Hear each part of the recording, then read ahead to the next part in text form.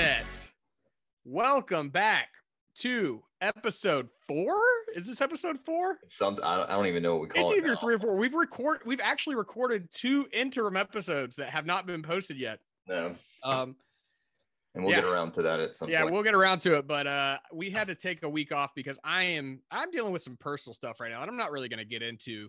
But we're back for E3, baby. Yeah, it's exciting. For there being a canceled show this year, they've really brought some heat so far. Yeah, man. I was really worried about it. But I was still hopeful, and the hope came through. And to celebrate, I am drinking something special tonight. Uh-oh, what is that? It's a gas station wine cooler called Buzzball. Oh, yeah, we talked about this at my company the other day. Dude, I've never had one of these, but I saw it and I was like, that looks like a little drunk hand grenade. I'm going to drink that. And let's see. It's I got the Choco Chiller. It's an orange wine with cream and natural flavors. I love when they put natural flavors on stuff. It's like, what does that mean? You know, like that actually is not bad. It kind of tastes like a White Russian. A wine cooler that tastes like a White Russian? Yeah. It tastes like a White Russian. I don't know that that's what you want to. Yeah, that's a White Russian. Okay. As long as it tastes good. That's or like some kind of Kahlua beverage. Oh man, something that you tried the other night that we have been trying to feature on the show but haven't because of various things. And you actually tried this at the house with me when you came up. Which one was it? The Hazy Cakes, the strawberry milk. It's a strawberry Hazy Cakes IPA from New Serum. It is yeah. Local strawberries and lactose beer. It's a milkshake IPA. Yep. Okay. It is delicious. Yeah, that one is really tasty. Well, cheers to E3, buddy. Cheers. And it's been a good one. We haven't really quite figured out how to work the OBS magic to be able to react to stuff live. We're kind of still learning that stuff. So we did watch the E3 stuff live together, but we didn't record anything for it. So this is going to be kind of our, wrap up type thing of that. Yeah, but we got a lot to talk about, man. We do. Let's get right into it. I'm going to talk about the most exciting thing, I think. Okay. Just kidding. It's not really the most exciting, but I just wanted to bring it up. Pal World. Yeah, this is a game that I saw. Let's start with that. I saw this on Twitter, and somebody was like, "This trailer isn't real," and I watched it. And it was clearly real because the game looks like nice, like it's not a cheap looking game. And then I asked you if you had seen it because I know you're big into Pokemon, and it's kind of like a Pokemon meets Fortnite thing. Dude, it's a sadist Pokemon. It's sadist Pokemon. It's amazing because all the little Poke creatures are definitely like cutesy and whatnot. And then half of the trailer, it starts off very like, calm and collected, and you're running around with the little critters, and there's like a hint of something weird kind of at the beginning. There's like a guy on a glider, and then he pulls out a machine gun, and you're like, okay, that didn't fit with the rest of this. And for like half of it, they're just, you're just hanging out with the little Poke creatures, and they're doing their little cutesy things. And then they all start to get murdered in various different ways. Yeah, dude. Listen, all right, so I'm looking at this article on Kotaku entitled Pokemon Cuteness Meets Brutal Survival in Pal World. And it's a multiplayer survival style shooter with farming. Yeah, so you like can base building or something. I think you're like building stuff. Dude, you can basically enslave Pokemon. Like this is like realistic Pokemon, because if Pokemon were real, let's be honest, they would be our slaves. I was gonna say, but Pokemon like is knowing humanity, I think that we would use them as workhorses, which they're doing. In Pokemon games, they're kind of like slaves already, right? So yeah, kind of. You're not too far. I mean, if you think about the morality of Pokemon, you don't get very far very quickly because you have. But they are just so like disposable in this game. Like you can use them as like the best part was the part where it's basically a Mareep, I think is the name of it. The guy's holding up a Mareep that's just crying as he's using it for cover. Coming down getting shot by a machine gun. A body shield against this machine gun that another person is firing at him. Yeah, it's amazing because they they linger on the fact that you can see pain in this creature's face. Like, yeah, it's like crying, got like anime tears coming out of its face.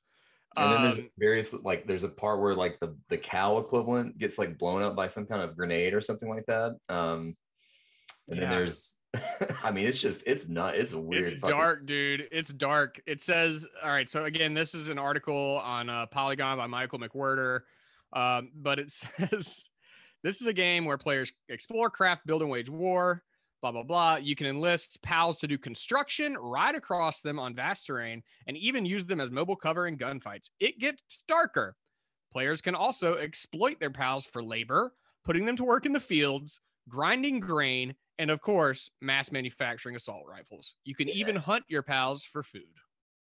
I mean, listen, it's a tough world out there. You know, it's a pal world. It's a pal eat pal world out there. Apparently, pal world is fucking rough. You got to use your pals as food and forced labor. You know, it's not easy out there. Dude, I'm gonna play that. I can't wait to play that. I don't know when it comes out. It has the look of a free-to-play game to me, and I hope that it is. Oh, it's due out in 2022. Yeah, I would feel like they would monetize like buying like new Pokemon or like buying. I don't know, but dude, they didn't even try to like pretend that they weren't ripping off Pokemon completely. Like every single creature in that looked exactly like a Pokemon. Like you could point to that and be like, oh, that's a Gyarados, or oh, that's a Mareep, or oh, that's a Pikachu. Digimon is literally the exact same thing, right? Like, and they've never really tried to hide that, so it's still going strong. No. Oh God, here we go. No. Oh, Digimon are way different. They all have like, they're completely different types of creatures. They don't really look the same. They don't act the same. Well, I guess these don't really act the same, but like I just mean like the concept, right? Like not a one-to-one the creatures the way that this is, but like the concept of digital monsters as opposed to pocket monsters. Yeah. I don't know anything about Digimon. I know even less about Digimon than Pokemon, which is saying a lot. Yeah, I don't know much about Digimon at all. I watched a few episodes and I couldn't get into it. At least you tried. I tried. You know, I got to give anything with Mon in it the old college try. Oh man, but yeah. So Pal World, that was kind of like a pre-E3 surprise. Yeah, that wasn't really part of the thing. I just wanted to bring that up first because I just thought it was hilarious, and I can't wait to try it. But you know, like I think, well, let's start with like, what do you think has been the best conference so far? We've had Ubisoft, we've had Microsoft and Bethesda, we've had Square Enix, we've had Devolver Digital. Sure, there's smaller ones. I saw one a second ago that was playing on the GameStop stream that was like the future of video games, and it wasn't like any particular company. I think it was a bunch of indie stuff, but I didn't actually look at that, so I don't really know. I saw like a brief teaser of something that looked really bad, like a phone game, and I was like, I'm not gonna watch this. But I think those are the main ones. I think those are the only four that I've seen so far. Yeah, those are definitely the biggest ones that have happened so far. So let's rank them. Let's rank them from worst to best. What do you think has been the worst by far? And it's not even. I know a lot of people weren't fans of the Square Enix one, but that was, from what I watched of that, it was okay. They told you exactly what it was going to be. Although that had, I'll say the most heartbreaking one is the Square Enix one, but by far the worst one was the Ubisoft Forward one. That I've never seen any conference at an E3 as like. I'll take at least Ubisoft, usually they go like out of their way to be weird, and like, you know, they'll have like dancing pandas, and they brought a car in one year for the crew to like. Dude, the dancing animals was always great. Yeah, they have this weird energy, right? And they usually have like an Aisha Taylor or someone like that to kind of bring. They had Mr. Caffeine that one year, which was awful, but awful in a very entertaining way. But this year it was just flat and kind of boring, and like they had the two announcers at the beginning that were like leading the stream, and they were fine, but they, you know, it wasn't like. They were in like a whitewashed room. Yeah, like, it was just weird. Boring. Like, yeah, kind of, again, flat. It's like they were trying to do a Nintendo Direct type deal that just didn't have the like a Nintendo Direct. The fun of a Nintendo Direct.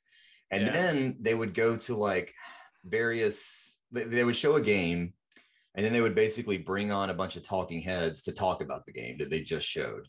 And they did a really deep dive into. Well, we'll get into the games later, but they did a deep dive into like Rainbow Six and like this other stuff. And you would think that'd be really exciting, but the whole thing, first of all, it ran poorly. Like the frame rate on the game. I don't know if that was just so we watched it on the GameSpot YouTube stream. Right. I don't know if that was GameSpot or if that was Then we Ubisoft. watched the Microsoft one on the same thing, and it ran fine. So yeah, I don't know what the heck, man. But like, and also we should point out that the talking heads and everything, they ran fine. But then when it showed gameplay footage, every single gameplay footage we looked at, we were like, why is this running at like 25 frames a second? it was all stuttery and weird. And they were having, I will say, they were like, Ubisoft was definitely having technical problems on their end because the stream stopped like 2 or 3 times and like had to restart.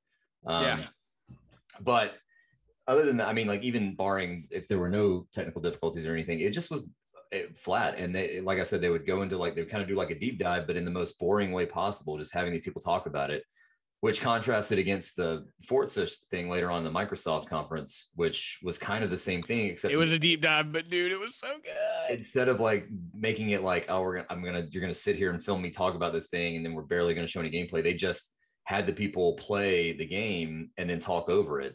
And I think that worked way, way, way better than anything in the Ubisoft thing. So that, to me, the Ubisoft conference was by far the worst. It's not. Yeah. So do you want to kind of go into like some of the stuff they showed and then kind of go from there? Like we'll kind of rank them from worst to best. Yeah. Again, hey guys, I don't know if you know this or not, but we fly by the seat of our pants here. So yeah, let's talk about the games that Ubisoft showed. Okay. So they started with a really, really deep dive into Rainbow Six Extraction. New Rainbow Six, which was previously titled Quarantine, and they changed that for obvious fucking reasons. They should have kept it, dude. Have some balls. I was really kind of interested in this game, you know, at first, and the longer it went on, the less interested I got. Yeah.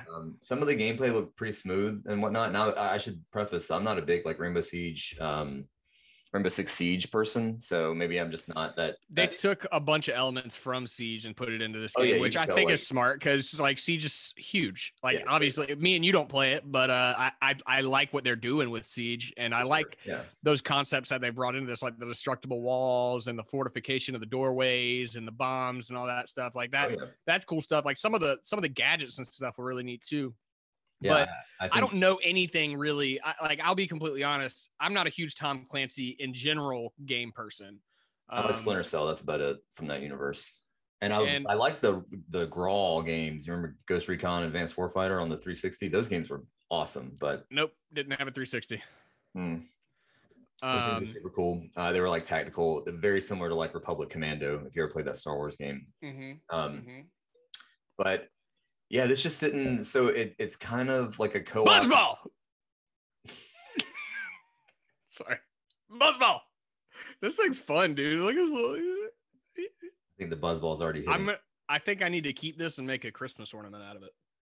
That'd be something you could do to let people know exactly where you stand when they walk into your house for Christmas. Hey, wait. I should just get like 40 of these and have a Buzzball Christmas tree. Although if you put like little lights in them, like Christmas lights, and that was like all the lights, and they were like filtered through a bunch of Buzzballs, I'd be a Pinterest star. That'd be fun. So Rainbow Six Siege or Extraction, I did not find it very interesting. It's definitely not something that's going to be one of the games I'm looking forward to. I hope that people who like that kind of game, like I'm definitely more of a Left 4 Dead guy when it comes to that kind of stuff. And this is definitely, there are a ton of co-op shooters coming out right now from what we've seen so far at E3. I can think of 3. I'm excited for that, man. Major ones. Oh yeah, me too. That's great.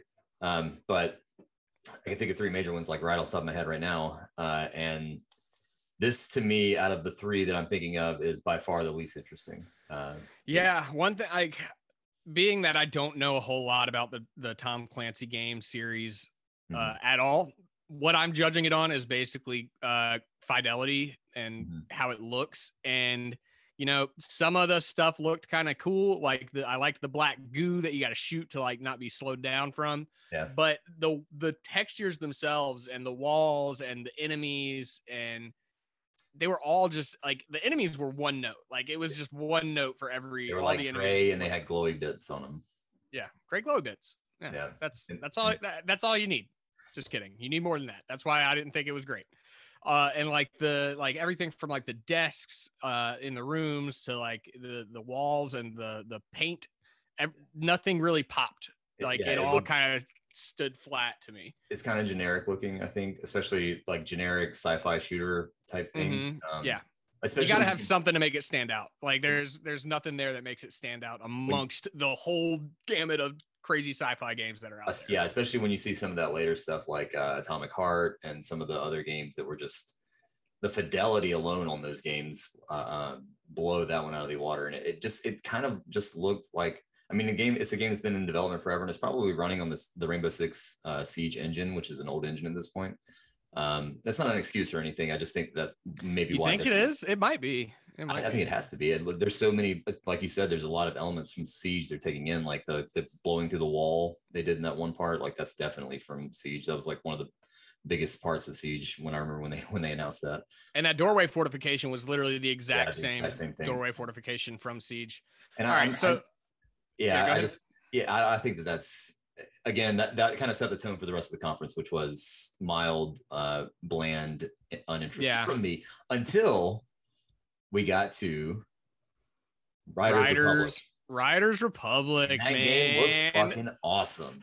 Dude, so I am a Steep. I bought Steep day one. I loved Steep. I haven't played it in a while, but I know they've been keeping it updated. Yeah, it's good. But dude, this looks like what I always wanted Steep to be. It looks like a goofier, more colorful version of Steep. Like Steep was like Steep was the Wii U, and this is the Switch.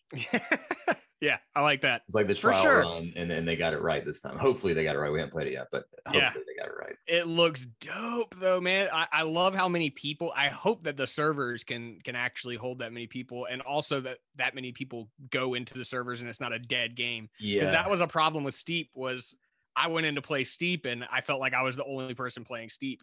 Well, they gave Steep away on PlayStation Plus at one point. I think that probably really helped its life. But yeah, the thing with all of these, and I remember Ubisoft did this with the Division 1, you know, back when it was like a PS4. It was like the first next gen game that I remember seeing at E3, like 2 years before it actually came out, because it didn't come out at launch. And it looked so good. And they had all this like stuff about people being, you know, it was all players, like it kind of like they did here, where like everybody you passed was like a player. And the Division wasn't really, it didn't end up like that quite. Like some of the parts you went to, like when you went to your base and stuff, you would see a bunch of other players, but it's not like you were out in the world roaming it and you'd come across like bands of other players. And if you did, you were in the dark zone and they were trying to shoot you. So it's not quite the same, you know, thing. But this looks like what it reminded me of is, you know, when you go in Destiny to the like tower and you see all the players running around, that's what this looked like, except you could like interact with them and hopefully like see them out in the actual game. Yeah, go race with them, go do trick attack or whatever. There was a lot of really cool stuff going on there. And one, like they went over a few game modes, and I think you kind of had differing ideas about it. Like they had one that looked just like Graffiti from Tony Hawk. Which reminded me more of Jet Set Radio. Yeah.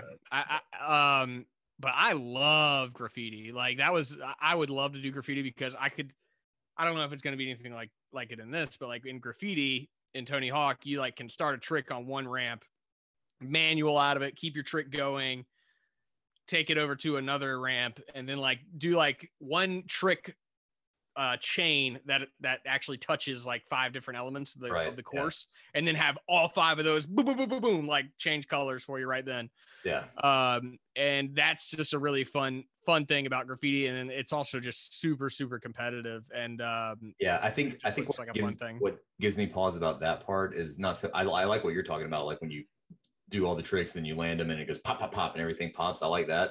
What I don't like is like 5 seconds after you leave that, and then some other guy comes up and does the exact same thing, and you're like, "Fuck! I just spent all that time doing that." Yeah. And I'm like, I love that. I love that. Annoyed by that kind of thing because I want to just do it and then get the points and like move on. But I can see people who like that type of mode really, really digging this. It's probably not for me. That'll probably not be one of my modes, but I think I'll probably have some fun with that. And then also my favorite part of that was the mountain biking, the first person with the first person camera. Looks impossible to control. Like I don't know how it's kind of like when you drive a car in Grand Theft Auto, like you want to play it in first person, but I always switch to third person. I was getting vertigo just watching it, and all I could think was, man, I wish I could play this in VR. Like, that would be insane. I'd probably puke everywhere. Actually, No, I take that back because I played Trackmania. Trackmania. Yeah, I played Trackmania Turbo in VR, and that was vomit inducing a little bit, but it was also a ton of fun. That was vomit inducing.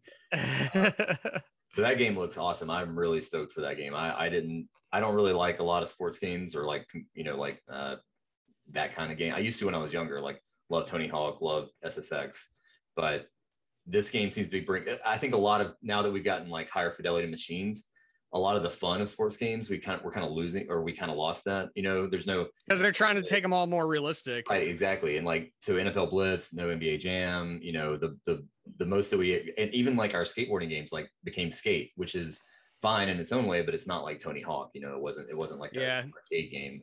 I kind of feel like the Tony Hawk 1 and 2 remake might have been a proof of concept for them, and I'm hoping that they'll do some more with that and bring it into like the modern era. And this seems like it's going to follow in that mode of like, we don't really care if this is realistic. Like the paragliding was like literally they had jets on them, like full on jetpacks. Yeah, which looked awesome and stupid and great. Like those are real tech. People have those. But I know they have paraglider. Do they don't have jets on? Dude, no, they're if you go on YouTube and look for like jetpack guy or something, like there's videos of a dude flying with one of those things across, flying across the ocean, going like fucking like hundreds of miles. Doing that in the mountains, like fucking going through, like, you know, fucking that. I mean, I know what you're talking about, but that's a little different than these guys are full on paragliding with. They're basically the Rocketeer, which is awesome. I want that, but it looks awesome. I also love the dude. They're like, make sure you have a good rig or whatever, and then it's like a guy with like a rickety bike, all like with all the bag with all the junk all over it. Yeah, that was great. Yeah, that looks like it's gonna be a wacky good time. So that was pretty much everything that I can. There was the pretty funky song from the new Just Dance after that, and that's basically all I can remember from the entire conference. I don't remember anything else that they did. Yeah. Oh, no. Mario Rabbids, dude. Oh, Mario, yeah. Okay. Yes. That was good. Yep. That was awesome. Yeah, but then they did the thing. So they showed it, and then they had the guy come on and talk about it and basically ruined all of the energy that was from it. Like, because the trailer was really, really good. And then this guy starts talking about it, and it's just this slow, like plotting interview. And it just like did not do the game any justice. And I think that was the whole conference as a whole would like be something cool. And then they would like just suck all the energy out of the room. Yeah. But the game itself looks awesome. It looks really good. Yeah. I really like Kingdom Battle, but this looks like it's one thing I really liked about Kingdom Battle is that it was all the enemies were based on Mario enemies. And in this one, they bring in like you're going to the outer reaches of the galaxy, and there's like all these new enemy classes that don't look like they're tied to Mario or Rabbids, that they're just kind of their own new thing.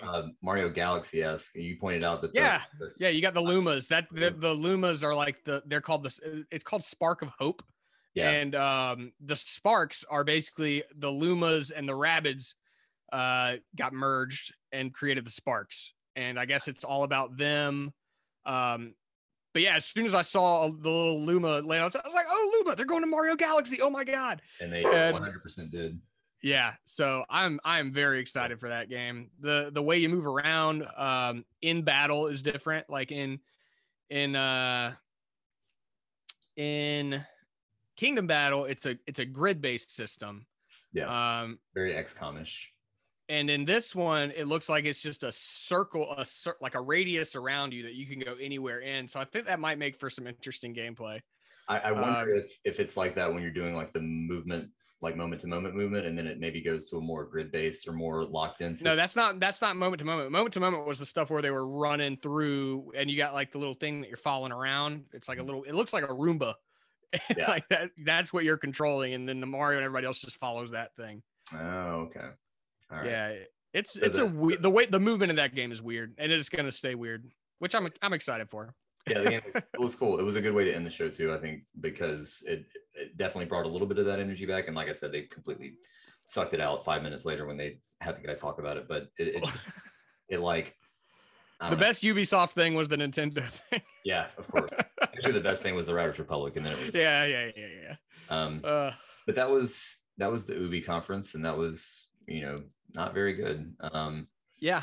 Especially considering they didn't announce anything new. I guess the Mario thing was kind of new, but I think literally every other game was already known. So that's like one game out of like 17 that they showed that. Yeah. They didn't show anything new hardly. The one in Splinter Cell, that was a note that there's nothing about like Assassin's Creed or anything like that. I mean, there was stuff about DLC, but nothing new. I was hoping for Rayman, dude. Rayman, yeah. I was really hoping for Rayman. None of their like deep franchises, they seem to, good on them for doing new stuff, but like, where's that Skull and Crossbones game? Where's where's that the pirate game that they haven't where's Michael Ansell's game, Wild? Where's the other one, Beyond Good and Evil 2? They didn't talk about any of that stuff. Yeah. Let's see. So yeah, I think that's good for Ubi. They don't deserve a whole lot more than that. Just kidding. We love you, Ubisoft. Number 3 on the list of conferences. Well, before we go to number 3, I want to talk about one thing that was actually not in a conference. It was actually at Games Fest. Summer Game Fest was the Death Stranding. This would have been my number 1 trailer of the show so far if it were part of E3 Pro. Would it really? Only because it like, if you were to, so I was watching this stuff. That would be the Death Stranding director's cut. That would be your number 1 trailer so far. Only because it trolled the shit out of everybody. So I was watching this in real time, and I muted you. What'd you say? I said only because it trolled the shit out of everybody. Like, it was such a troll, dude. It's Kojima just doing his thing. Well, I was watching in real time, and like I saw Dan Riker tweet. He was like, "Are they doing a new Metal Gear thing? Because it starts out, because it shows Kojima you see the box, and then you see it goes into like a military looking facility, and it swooped the camera. Looked very Metal Gear. All these like soldiers, and it looks just like the part in Metal Gear 2 when you're like, about to storm and fight Metal Gear Rex, and so it's clearly Kojima is like aping that. And there's not really any, because there's not a lot of inside areas in Death Stranding, so he's not really. If he's teasing something like that, then it made it look more like a Metal Gear game than anything else. And then of course it pulls back and it's Norman Reedus. And then Norman Reedus, baby. So first thought was like, oh, they're gonna do a Metal Gear, fucking Death Stranding crossover. Like that would be dope. But that also wasn't it. So then they go to a cardboard box, which is like maybe the most iconic part of Metal Gear. And it says Fragile on it, which is a character from Metal Gear 5. And then dude, this was the best part. The best part. It just dumps out. He opens it and dumps it. And it's oranges, which I don't know what that means. And I'm sitting there. I don't know I don't know enough about Metal Gear. I don't know enough about Death Stranding. I know a lot about Metal Gear. I can't think of any connection to oranges. I was just thinking, like, I'm sitting there. And I'm like, dude, what the hell do these mean something? And you know what? The funniest thing is he's trolling so hard that he knows that everyone's going to be like, what do the oranges mean? Yeah, what are the oranges? And they don't mean shit. No, they don't mean anything. No, not a damn thing. And then Norman Reedus, who doesn't speak in this whole trailer, we should say. So they still had his face, but they didn't bring him in. They didn't bring him back in for any new voice lines or anything. No. Norman Reedus jumps in the box. And you think something's gonna happen. No, he doesn't put and he doesn't Metal Gear it. He doesn't put it on top of himself. Yeah, he sets it on the ground and steps inside of it. He doesn't know what to do with it, like Snake does, which is pretty funny too. And then instead of anything happen, you think like maybe he's gonna like sip himself up in it and someone's gonna come pick it up or something like that. But no, he kind of looks around and then he jumps back out of it and puts it back on the shelf. Sans the oranges, leaving the oranges scattered on the ground, and then just walks away. And then jump cut, Death Stranding director's cut. It's like, dude, what if it's just Death Stranding and that scene is in it? That would be awesome. The whole game, like that's the only addition is just Norman Reedus pouring out a box of oranges and stepping into it. I wouldn't be surprised. I would not be surprised. So what we know that it is it's the PS5 version of that game, but they didn't give a release date, and they did not say if it's going to be a free upgrade for people who already own Death Stranding. I imagine since they're putting director's cut on it and it's Sony and they seem to keep making the worst decisions possible every time they make a decision these days. I'm assuming they're going to charge you full price for that, but we'll see. Oh, they will. I hope they don't. I I was a bigger fan of Death Stranding than I think a lot of my friend group was. And I know a lot of people on the internet really love it, but I was excited for Death Stranding until I found out what Death Stranding really was, and then I didn't buy it. it's, I almost bought the collector's edition for the baby in the jar, but I didn't after I found out what the game was. The game is actually more fun than I think people give it credit for. When you just say it's like a walking thing, that there's a lot more to it than that. But I can see why people didn't like it, especially with all the nonsense story shit that's in there. It's no Metal Gear, I'll say that, but it is. I think for what it is and what it's trying to do, it's a very, very good game. But I think it's a hard ask to ask people who ponied up $60 for it already to come back and pony up 60 more just for scenes involving cardboard boxes and oranges. See how that goes. But God, that game, dude. I love Hideo Kojima so much. I did too. God, he's so good.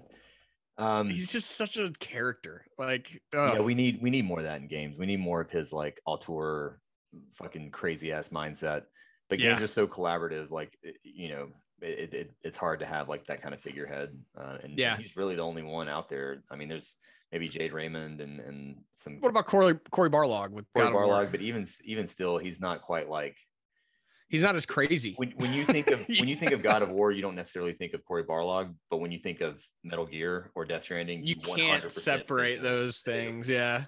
He's the only video game creator that I think of in the same terms of like your Martin Scorsese or, some Steven Spielberg, somebody whose films you watch and you're like, this is identifiably a Steven Spielberg film or Miyamoto. I kind of think Miyamoto that way. Yeah, but he doesn't really make games anymore. So yeah, but his property still is a Miyamoto property. When you play it, I think his Miyamoto's thing is like basically all of Nintendo first party at this point, where like there's a certain quality you're going to get. Even if you don't like the game itself that much, like I don't like Pikmin or Octo Squad. What's the Splatoon? Splatoon, yeah. Octo Squad. I'm surprised that I was able to guess that based on. I mean, it's a Nintendo property involving. I was thinking Octo Squid. Okay, whatever. Octo Squad. Path Traveler, Squidbillies. I would play Octodad. I would play Octopath Squidbillies if they turned that into a property. It's like Octopath Traveler. Oh my god, with Squidbilly characters. Yes, I'd play that. Yes, get on it, Square. Right. So hey, real quick, keep talking for a second. I'm gonna go grab another beer. Okay. Well, this is always fun.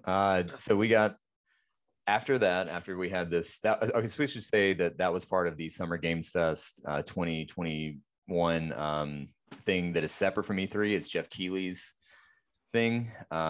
So it's being billed as something completely separate from actual E3. I don't know how true that is, and I read something earlier about how both E3 and Summer Games Fest were trying to lay claim to the Microsoft press conference.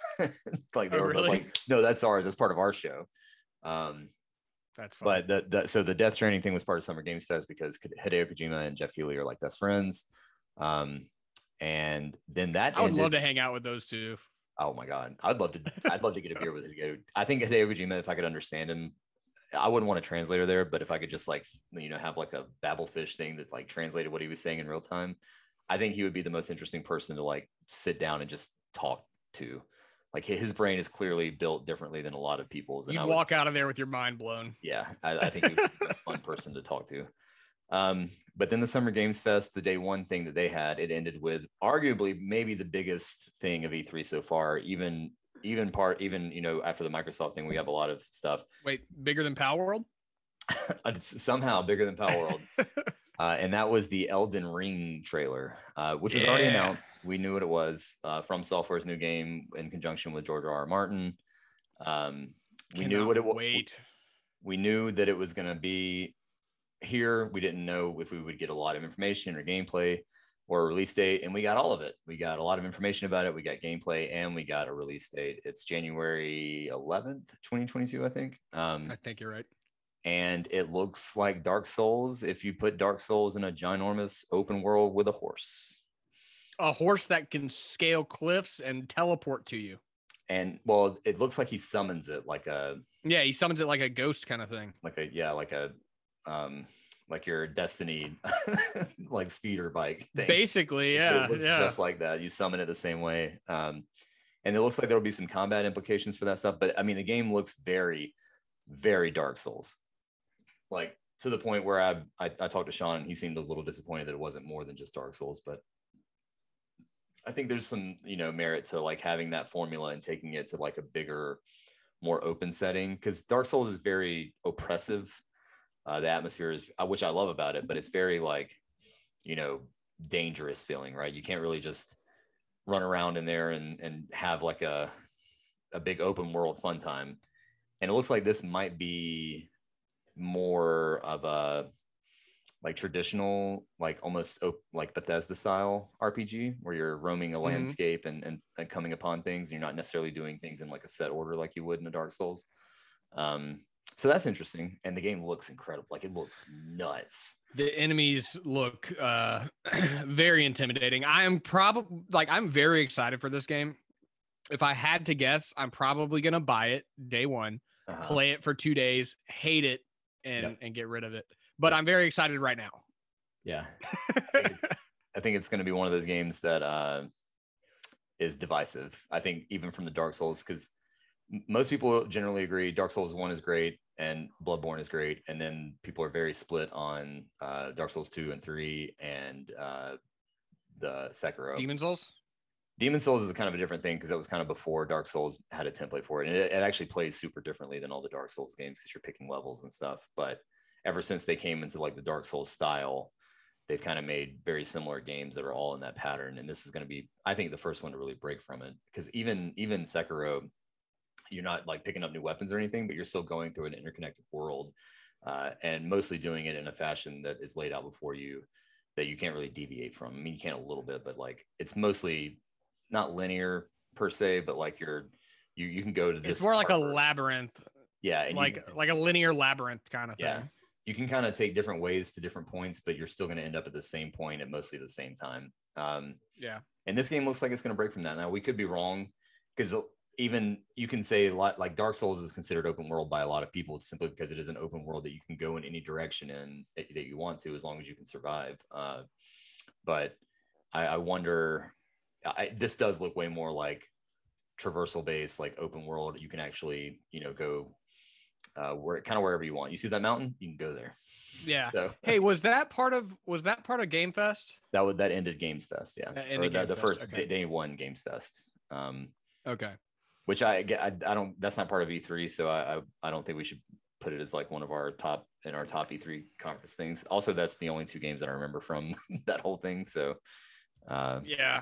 That's really all and that's crazy because they went over like 50 games. Yeah, and they did a lot. It was mostly indie games, which I understand, and I'm sure we'll hear more about that stuff as it gets closer to the release date. But those things just can't hold when you see like these big flashy AAA titles that have these big trailers and stuff. It's really hard to compete with that stuff. So it is kind of good that they had their own little thing.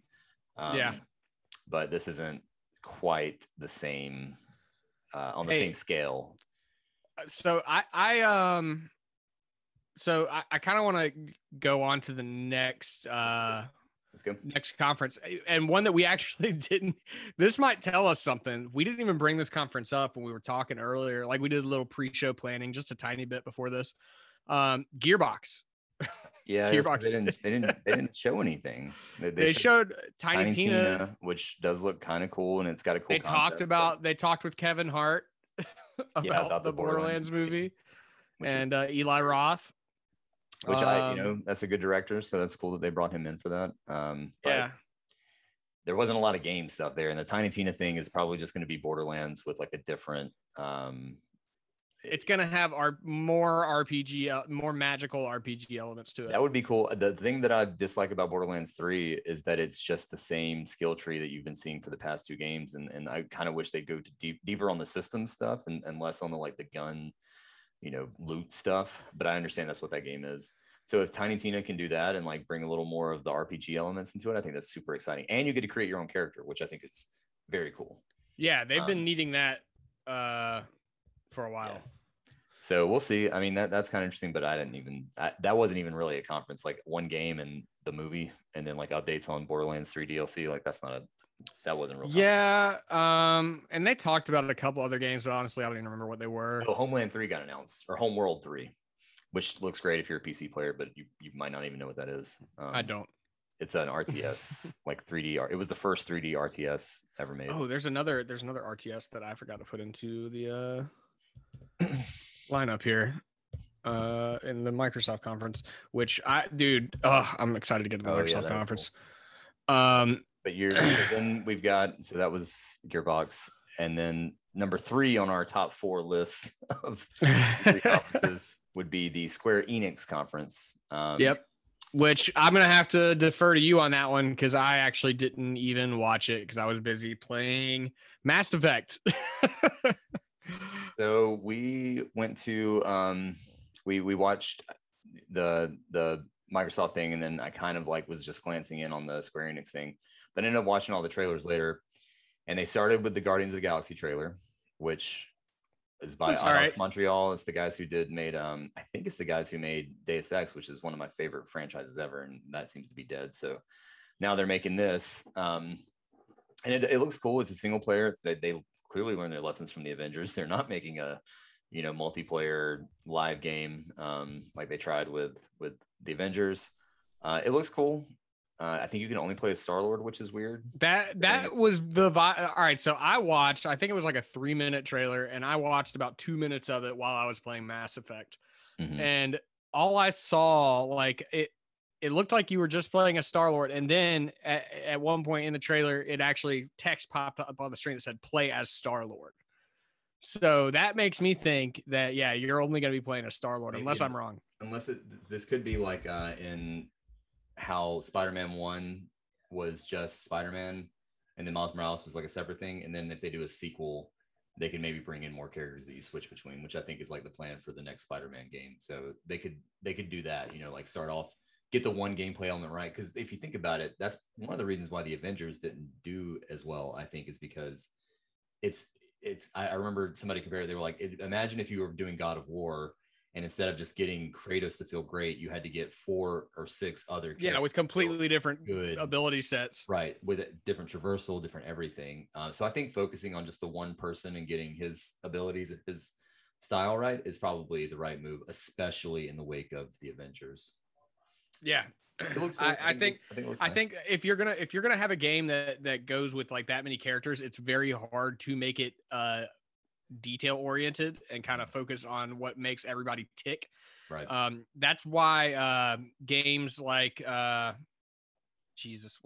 the one I'm thinking of? The Avengers game. Not the bad one, but the one the Marvel Ultimate Alliance. Yeah, Ultimate Alliance. That's the one. The Ultimate Alliance games are great, and you play as a million different characters, but they all basically play the same way. Yeah, it's like you've got like 4 different types of characters, and they have very similar skill sets. And are great, man. Mm-hmm. And even the third one, which a lot of people weren't as hot on, I thought was really great. Like I enjoyed it. I was kind of disappointed that we couldn't I couldn't progress my characters in your game and vice versa. Yeah, I hate when that sucks. That's really and like I remember the day that game came out, we both bought it and we were like about to play it, and then we got together and it was like, wait a minute.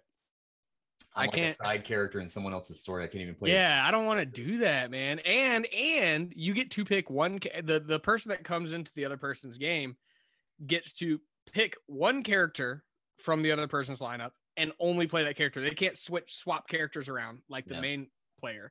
And that's the whole fun aspect of that game, is being able to swap characters when you want to, like playing as Deadpool and then turn around and playing as Hulk. Yeah. Like. Or anybody, like having 2 different completely different characters to jump into, and to have one player be able to jump to 3 different characters, and one other guy like, I'm not gonna get any progress, and I'm only gonna play as one character. It would suck. So me and you both, I was like, you can come play in my game, and you're like, nah, you can come play in my game, and I was like, guess we're not playing this together. Well, I remember when Fable 2 did the exact same thing. They were like, it's going to be multiplayer, and I was like, cool, I'll bring my character into Sean's game, and we'll just like do all these quests together and stuff. But it's you play as like a generic like side character. You're not even your own character in that game, and it was so disappointing. Like, yeah, I don't understand why. I don't understand, because I don't know anything about how games are made or anything, so I'm sure there's a reason why they do this kind of thing. But like, if it were up to me and you could just do it, like let someone bring in their progress to the game. I like that's one thing Borderlands 3 was so good at, was letting you bring in your character, the progress and the characters. Yeah, like you could be in the middle of a different side quest, and if you complete it far enough, when you pick that side quest up, it'll be in that exact position, which is insane to me that they were able to pull that off, and all these other games can't get it right. Or if you're doing it in someone else's game, you get the credit for it in your game, and you get the loot for it and all that. And it's just an amazing progress system that they have. That we've actually talked about that before. I think more games that are online multiplayer story driven RPGs need to have that type of thing into it, or else people just aren't going to play together. Especially the character progression and stuff like that. Exactly. Like that's exactly what happened in Black Order. Like I would have loved to play with you, but I'm not going to waste my time in your game right, exactly. when I can't do it in mine. So then they followed that up with the announcement that Final Fantasies 1 through 6, if you can't tell, I'm a huge Final Fantasy fan. Final Fantasy 1 through 6. That glare wasn't there. That's a dope poster, but so cool. The Final Fantasy 1 through 6 remakes are coming, or not remakes, reissues, I guess, because they're the same pixel art games. I think it's even called like the Final Fantasy Pixel Art Collection or something like that, which is a pretty cool name. And it's only coming to Steam and mobile. That's dumb. That's Why so dumb. Like I get maybe not even PS4 and Xbox, but like the Switch, which is literally made for 15 to 20 hour role-playing games, like please let me have that on my Switch at all times, that I can just take that with me anywhere and play it at all times. I imagine this collection will get ported over there eventually. I cannot see a world in which this game only comes to it has to platforms. It absolutely has to. I mean, the original Final Fantasy games were on NES. Like why the heck wouldn't you bring every it single to one of these games, the same original platform holder that held the game originally? Every single one of these games in this collection were either on the NES, the Famicom, the SNES, or the Super Famicom. And it's crazy to me that they couldn't even just get the Switch to be part of that lineup. And like mobile platforms, like I don't want to play 20-hour RPGs on my freaking phone. It's 100% because they're thinking about the Japanese market and the Chinese market, because in Japan and China, you know, I mean, the Switch has been successful, which again, I don't know why they wouldn't put it on the Switch, but consoles haven't really overtaken the market like mobile has over there. Mobile gaming is huge over there. And so like that's gonna, and I think that the original Final Fantasy games probably sold better in Asia than they did in the US. Well, there's already like ports of these games on mobile platform. Yeah. Like I have like one, I think I have 1 and 3 on my iPhone as it is. There's already ports of this. So it's weird that they didn't do the work to go to like, you know. Is it being released as a bundle, or are they being released individually? They didn't say. I imagine that they're going to, knowing Square Enix, they're going to be released individually. I can't see them being like all 6 games for $20. Like, no, they're going to charge like $20 a piece. Actually, they did the same thing with Dragon Quest, which they released on the freaking Switch 1, 2, and 3, and they were like tiered by like how lengthy and like big they were. So like the first game was like $3, the second game was like $5, and the last game was like $8, which I thought was a pretty cool. They'll probably do something like that with this. That would be smart, and like also put it on the Switch because that's where those games are, and that's great. So that was fun, and that was kind of heartbreaking at the same. That was super disappointing when I saw that they had those lined up, and then they said nope, only on Steam. In which I could play games on my computer, but I don't want to play these like big RPGs or even small RPGs. I want to lay in bed, you know, with my Switch and be able to play them. So that was those pixelated Nintendo games. There's something special about being able to lay in your bed and play a 8-bit or 16-bit pixel RPG in the palm of your hand. Because I remember being a kid where you had to be literally tethered to the TV to play games like that. And now, like, you had your TV in your bedroom anyway, so it's kind of like the, you know, a little bit of that nostalgia is probably leaking in on that as well. And I could play games on my TV in here, but it's not the same as like having it right up your face. Especially I just want to get cozy, you know, get my hot cocoa, like play some Final Fantasy in bed. The Game Boy Advance and the DS. You know, if I'm Travis, maybe I want to get a little excited playing some Final Fantasy in my bed. I know where this is going. Like I'm like that you brought it to. Oh, we actually didn't. That episode has not been released. Yeah, unreleased. We talked about who's the hottest video game character. Unreleased insider joke. And Travis's. Not was it Chrono Trigger? Oh, damn it! It was. They need to bring that to the Switch too. We talked about it in both of our unreleased episodes, which is really funny. Um, so then they went to some game called Babylon's Fall, which I don't know anything about. I kind of skipped over that because what I was interested in was the Dark Souls-esque Final Fantasy game that's been rumored for like a month now. You've been talking about it all day. I haven't even looked at it.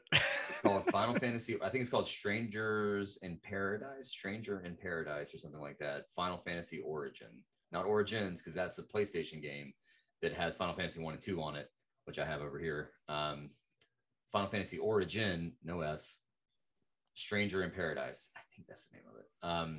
Okay, Final Fantasy 11, Stranger Things Paradise. Yes, that's okay. 11. You got it right.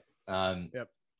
And the game looks bad. It seems to that sucks. Really, like the textures look like PS2, PS3 era games. The protagonist is this like bald white dude who looks like he looks like One Punch Man.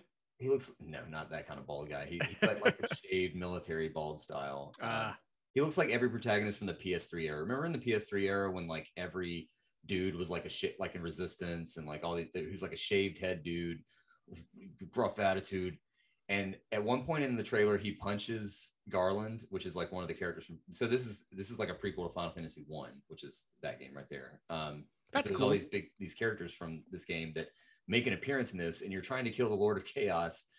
And in the trailer, they say, "I'm hunting chaos," like 15 times, maybe even 20 times. They say it over and over again. The word chaos is all over the place.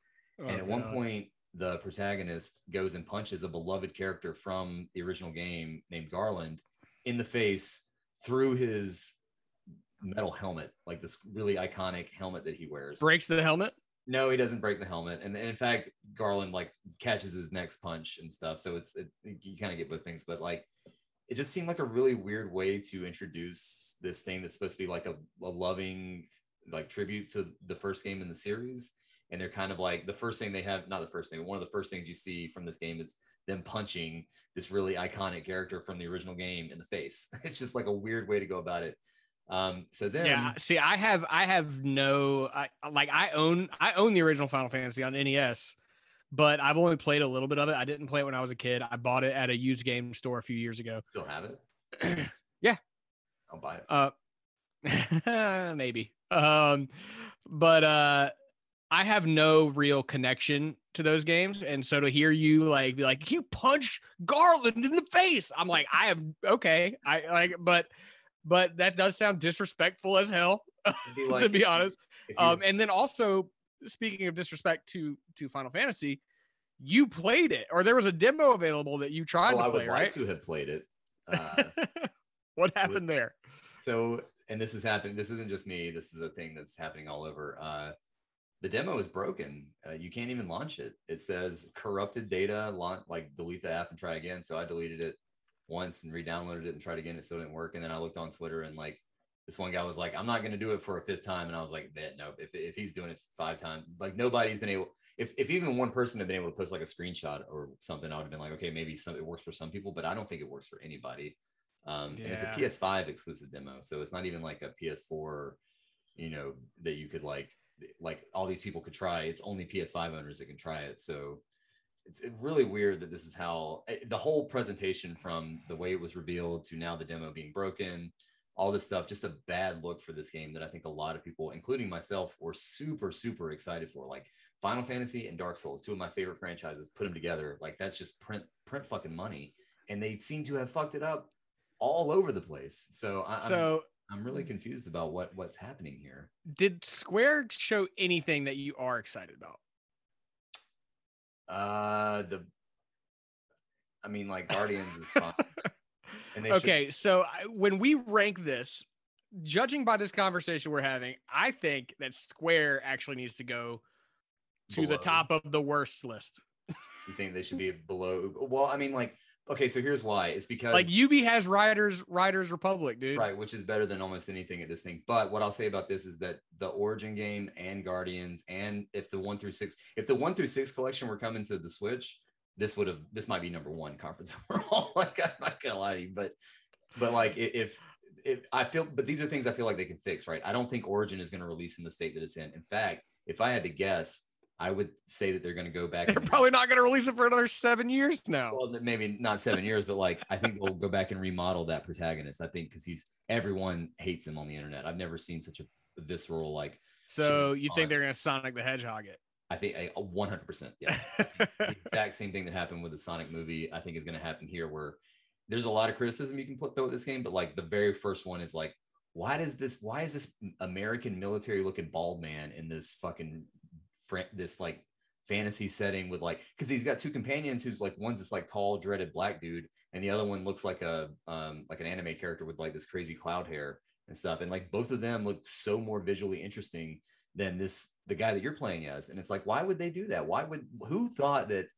Square Enix has had a problem over the years of like trying to get Western audiences in, and they seem to always go too hard in the like generic sci-fi like tropes. It's like they watch like Clint Eastwood movies or like what's the most American thing going on right now and try to emulate it in like the worst way possible, the most out of touch way possible. Like they have no idea what's really going on in the American audience's head. This should say something about how not interesting this game is, but we forgot to mention that Ubi ended on the Avatar video game, and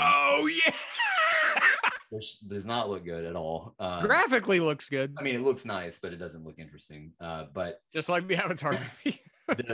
the guy in this Final Fantasy game is literally, if you took Sam Worthington from Avatar and put him in a video game, that's what he looks like. He looks like it, he talks like it, like he's extremely boring and bland, and he's 100% would fit. They should swap that guy and to put him in the Avatar game and then bring in somebody else. Just put Sam Worthington in the Final Fantasy game. No, fuck no. Don't put that evil out there, because that'll be the next announcement that Square Enix makes.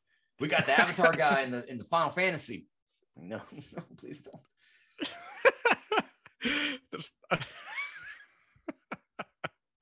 Oh man. But yeah, all right. So I think we're gonna have to discuss which one was worse, Ubisoft or Square. Because in my opinion, Ubisoft. I haven't watched Square. I'll give you that, but I have a feeling that I'm gonna watch it. But I have a feeling that when I watch it, I'm gonna be like, I don't care about any of this. But they didn't show the new Final Fantasy, they didn't show anything new and exciting. Nothing new and exciting. Origin, but it was such a shit show. Like it was everything about that. I think sounds the reason terrible. That I'm saying that it's better than Ubi's is because they can fix this stuff. Ubi's just got but it's not, bad, boring games. But you can't base the quality of it on like what it. They might fix this. Like no, it's bad. I mean, you're right. I do think that Riders Republic looks better than anything and Mario Kingdom Battle 2 looks better than anything in the Square thing. So we could probably switch those two. But I'm just such a Final Fantasy fan that I know it's hard to hear this, dude, but sometimes you got to hear the tough love. Yeah. And 2 years ago, the 2019 E3 Square Enix E3 show was such a banger, is when they had the Final Fantasy VII remake shown for the first time. And they had I got goosebumps. The Scarlet. They showed all these cool the Octopath Traveler trailer. They showed speaking of Octopath, how about that Octopath ripoff in the that's in the Microsoft conference. In the Microsoft. Which game? What was that game called? I was trying to think of it. Lucian Contract or something like that. Erudian Contract. But we'll get into that because I actually am in that game now because of I figured out what it was. Okay, but I think that's a good for the Square. Yeah, because there's a lot to go over still. Yes. Hey, you want to take a quick break? Let's take a break. Yeah. I need to get another drink and then. So we're gonna go get another beer, and we will be E3. I don't know where I'm going with this. We'll back from E3? We won't be E3. We'll be right back to talk more about it. We are Legion. I mean, oh God, I'm done. We'll be right back. Adam's brain just melted, like on stream. All right, I'm gonna get another drink. All right, I'm gonna do the same.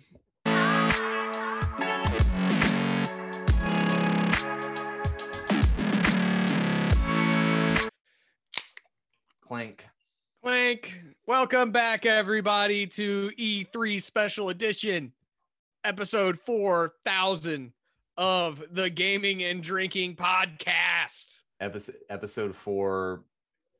Because there's a 3.0 and a 3.5 in there somewhere that neither one have been released. So we're just going to go from 2 to 4 and leave the fans curious about what's going on. Yeah, 3 will be there at some point. It'll be like we'll have episode 100, and then episode 3 will just come up randomly. Here. You'll have to go back to the actually feed, no. So we had we recorded one last weekend. I actually went to South Carolina and we did our first ever in-person recording. Yeah. And we had a special guest in the studio, which was my little brother. He is 22. And he is really funny, but he also he took the show and just ran with it, and it went off the rails in the first 10 seconds. If you ever wanted to hear what maybe a Ben Shapiro approved version of our show is, then it was that was probably. No, don't you dare put that juju on him. That was probably. Although he'd probably take that as a compliment. Oh, he definitely. But it was fun. I'll tell you this: if we ever do get to release it, and we have a fan base by then that is appreciative of something, I think if we, all right, so we're going to release it, and I'm calling the where we're going to release it. It's either going to be our 1-year anniversary special episode, or when we get 1,000 followers on YouTube or Spotify. Yeah, I like it. Or Apple Podcasts, you know. Or a combined 1,000. No, I need to see a 1K somewhere. Yeah, when we get our first 1K, then we'll do it. Yeah, and trust me, you want to see it. So hit the follow button. Follow us. Follow us to Valhalla. Yeah, definitely. All right, and I've been told that if I keep going at this rate, I'm going to get what Travis calls the drunk leer. Like, dude, you better be careful. I feel that drunk leer coming. Yeah, I haven't been eating enough lately, so it might be coming at some point. Yeah. So where were we? We had we're gonna roll right into the Microsoft conference, I think. Is that wait? So we talked about UB. We talked about no. Square. Sorry, Devolver. Because yes, we don't even have to discuss it. We already know that Devolver is number 2. Yeah, Devolver is number 2. I was up till about 5 a.m. last night, just laying in bed and watching YouTube. And I was like, oh yeah, Devolver happened today. So I started the Devolver thing, but it was like 4 a.m. when I started it. So I watched only like the first few things. But from what I saw, it was fun. I always enjoy Devolver conferences. They are always so weird and just out there entirely. The crazy woman they have, the actress they have playing like the CEO character, is really, really good and gets like the audience that she's going for. Oh, you know, they changed it this year. Now she's not the CEO. They actually retconned it all. Oh yeah. And said that she is just like some like low level employee that they own the likeness of, and they can.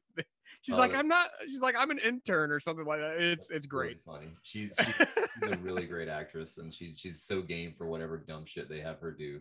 Yeah. I really, really like Devolver stuff. And this year it was Devolver University. Like it was like this whole like 80s it kind of like educational video, 4:3 ratio, like film grain, talking about like all the different classes they offer at Devolver U, and it was a shit show.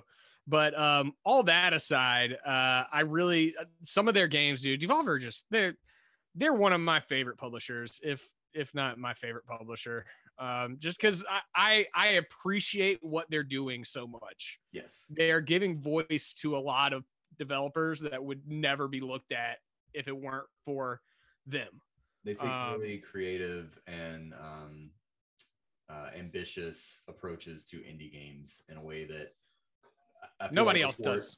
Before they get that Devolver money, they might not be able to realize some of these ideas. But then you look at something like, you know, Death's Door or that exploration game Phantom Abyss. Like those games they look almost like AAA, but with this indie sensibility to them. But it started with Shadow Warrior, which I don't know any. I saw that and I was like, whoa, it looks like I thought it looked just like Doom 2016, but like indie Doom 2016. So this is actually Shadow Warrior 3, which is a sequel to. So Shadow Warrior 1 was a reboot of Shadow Warrior on the PC, which was a build engine game. Build is the engine that powered Duke Nukem and a bunch of games in the 90s. And Shadow Warrior was a very racist caricature of Asian culture back then. The main I need to see this. And still is Lo Wang. And it was a lot of puns about Chinese people and Wangs and stuff like that. I love that game. I think it's not for its sense of humor and stuff, but because it's. You better not say that. It's I don't love that game for its sense of humor necessarily, but the gameplay was really, really good and really fun. Oh yeah, that does look just like Doom or Wolfenstein. Duke Nukem. I mean the gameplay just Doom, Wolfenstein, Duke Nukem. Back then it's built in the Duke Nukem engine, so it looks just like Duke Nukem. They all look the same to me. Maybe you shouldn't say that. They all look the same. Dude, it's a first-person shooter for the early 90s. They all look the same. Oh, God. There's 1,000. If we had 1,000 viewers right now, they'd be furious. All 12 of them are going to be like, what is he talking about? Because actually, the people that listen to us right now don't know what we're talking about. But somebody's going to stumble upon this and be like, who the fuck said that shit? Like, early 90s shooters do not look the same, you fucking noob. If I were listening to our podcast, that would be me right now. I'd be furiously typing into Twitter, trying to cancel Gogan. Send me a DM. Let me know how bad I'm doing. Just let me know you hear me. So Shadow Warrior was this is the third one in the new series they've been doing. It looks very Doom 2016. And it does look good. I think it looks really cool. Yeah, I'm excited for that. They went to what else did they do? So then Trek they went to Yomi. Trek to Yomi, which was super cool looking. Kind of had like a flat 3D, 2D perspective. Yeah, they had like some 3D like cinematic stuff, and then it would like cut to the same 3D model just in a side scroller situation. Yeah. And I'm a big fan of 3D rendered 2D side scroller games. Too, 100%. I think that style looks so good. Like so Ori and the Blind Forest is a huge example of that for me, and Ori and the Will of the Wisp as well. Like you can tell because in those games it'll be like you're doing like a 2D side scrolling thing, and then the camera will just zoom in on Ori and like something cool go on, like, and it's just a regular cinematic. That's like a Guilty Gear. They do that stuff where it's like it looks like a 2D flat shaded character, and then they swoop the camera around and it's like a fully rendered 3D model, and you're like, holy crap, that looks amazing.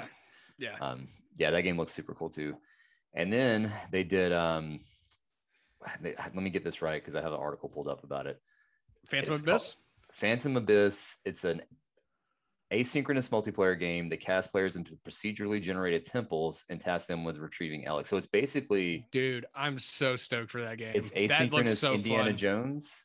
Right. All right. Here's what I wrote. I didn't read any of that, but here's what I wrote when I saw it. I said, first person Indiana Jones meets Prince of Persia / Mirror's Edge. Cool whip grapple thingy. Yeah, there's a little bit of I could definitely see the Mirror's Edge stuff. It kind of reminds me of a 3D Spelunky in a way. Yeah, I could see that. But with more movement stuff. Like Spelunky's not really a platformer in the traditional sense. You're not really like doing time jumps or anything, but it does have like a lot. Spelunky's a nightmare. I've tried to play Spelunky so many times, and every time I'm like, it's frustrating. I don't like the movement in it at all. It feels very chunky. It's so chunky. It's definitely an elaborate game, or what do you call it? It's more like playing with all the mechanics and like tying them together than it is about just enjoying the locomotion. Yeah, for sure. And I'm more of a like, let's see how this game feels, and it just doesn't feel great. And I think that's what this game looks like it's going to do pretty well is the movement. Like that grapple whip just looked so badass. First person movement has come a long way in the last couple of years. And I think, like Metroid Prime, when that came out, people were like, oh, you can't do first person platforming. And then they definitely found a way to do it because those games are amazing.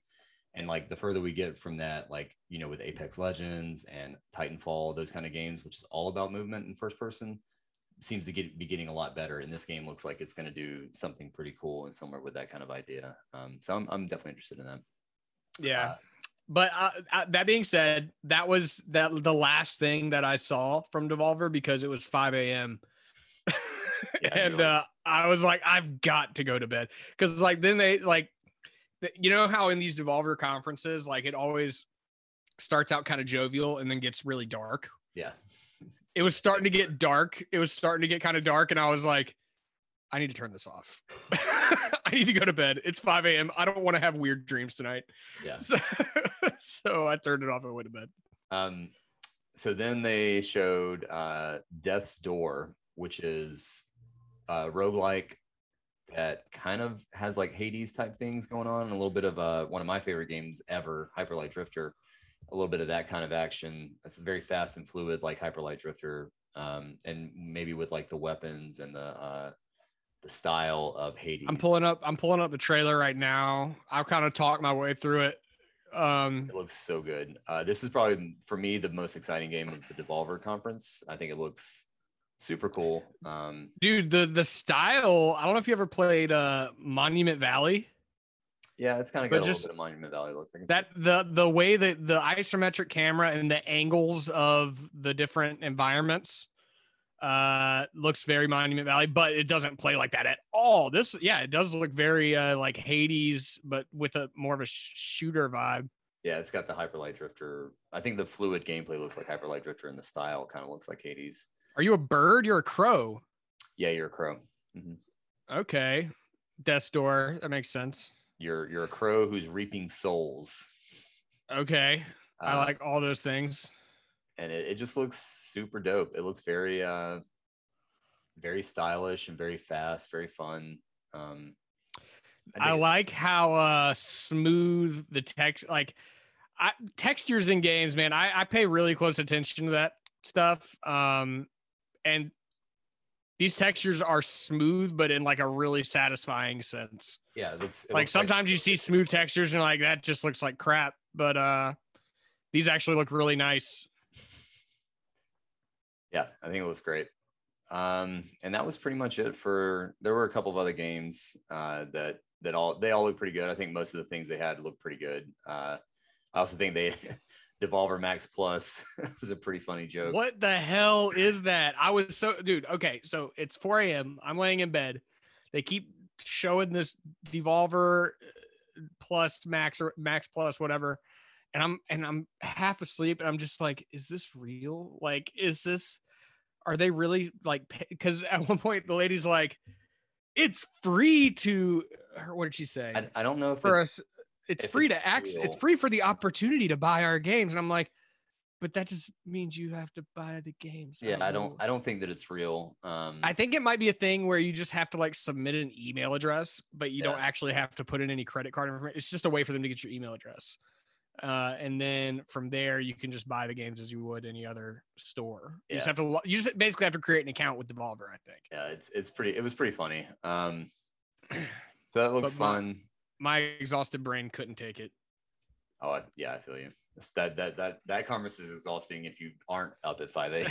It's all over the place. Yeah. So it was funny though. Then we come to the absolute banger of a conference, the only one that really felt like traditional E3. The one that really brought the heat, and they were right to do it this year because three things. They bought like 43 developers over the past 2 years. 28. They have literally zero competition from their other big guy, which is Sony, who decided to just not do anything this year. And then 3, they just merged with Bethesda, arguably one of the most exciting developers and publishers on the planet. And that all converges to give us this absolute banger of a show. I mean, it was just one knockout punch after another. Like everything they showed, even if I wasn't interested in it, it looked good. And their presentation style was great. Like they were quick, they were fun. They didn't spend a lot of time. I am a PlayStation fanboy.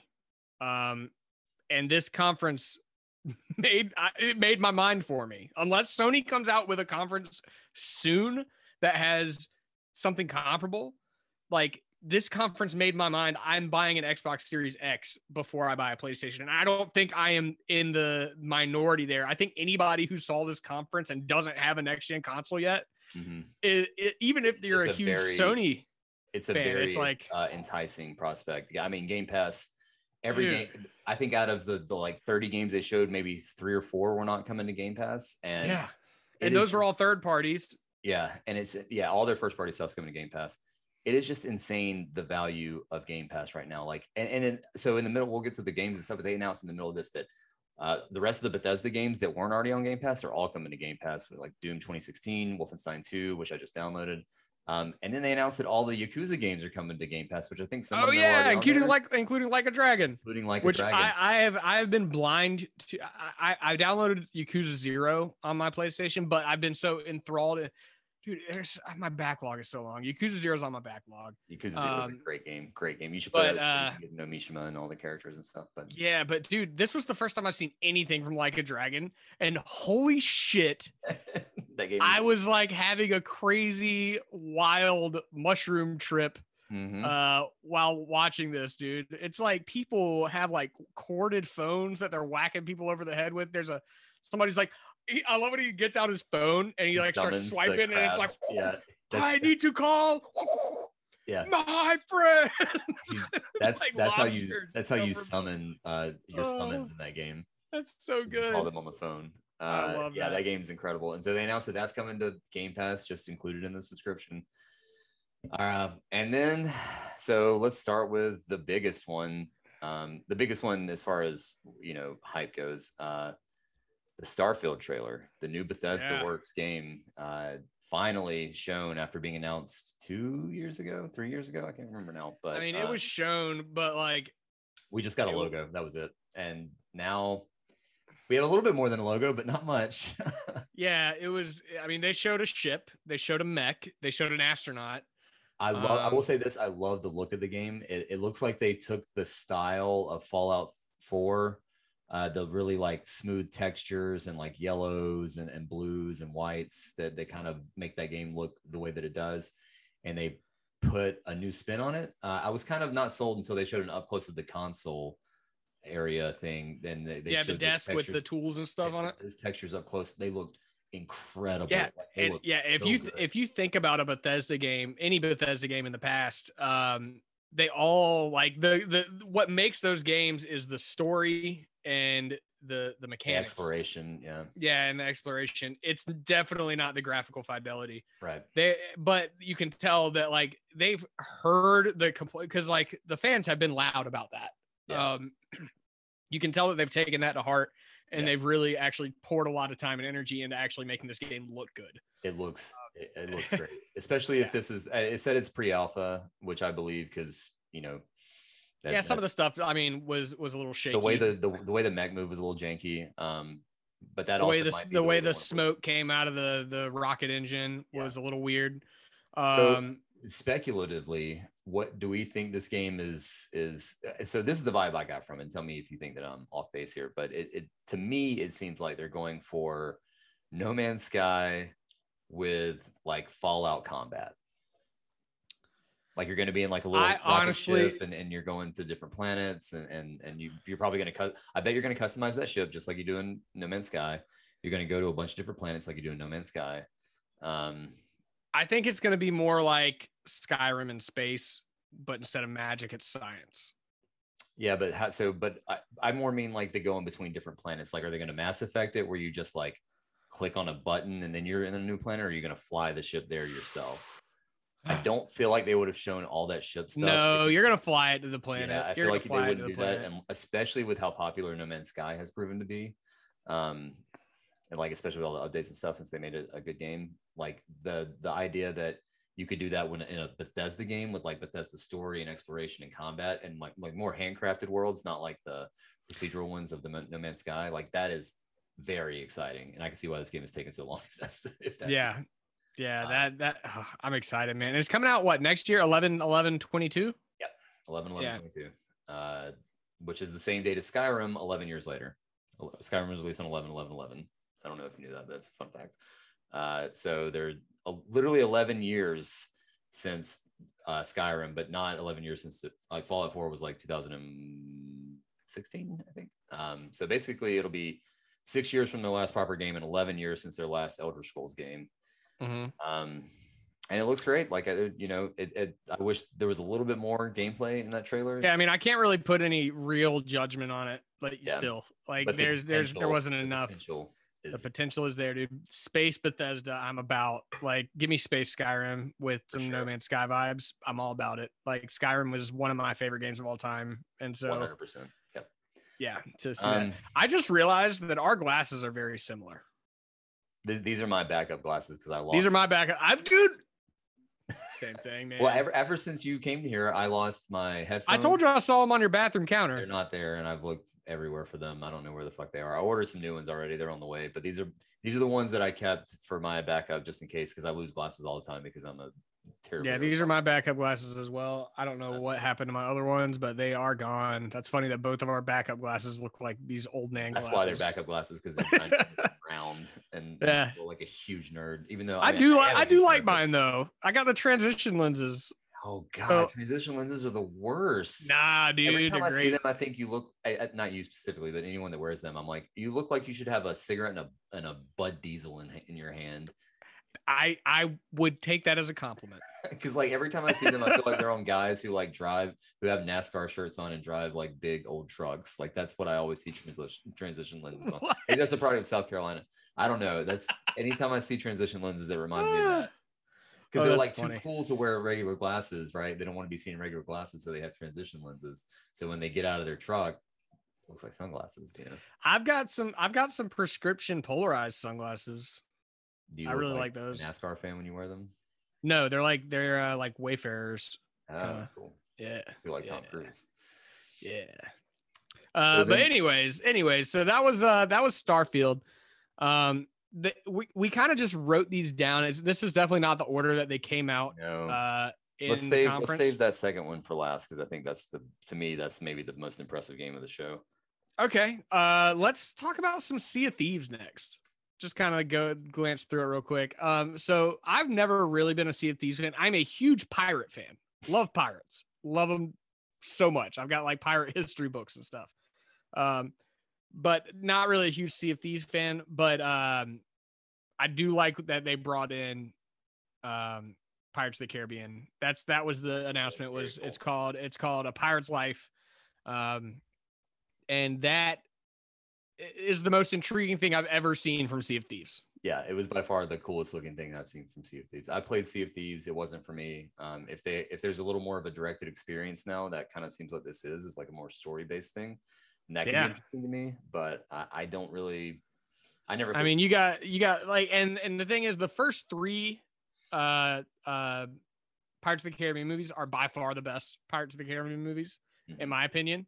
Mm-hmm. Granted, I stopped watching after like 4, but I don't even know how many there are now. I have no idea.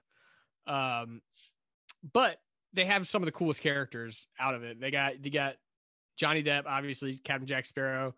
But they don't have Johnny Depp. They got a very, very good Johnny Depp impersonator. Yeah, holy crap! I had to take a second guess. I was like, is that really Johnny Depp? And no, but he sounds just like him.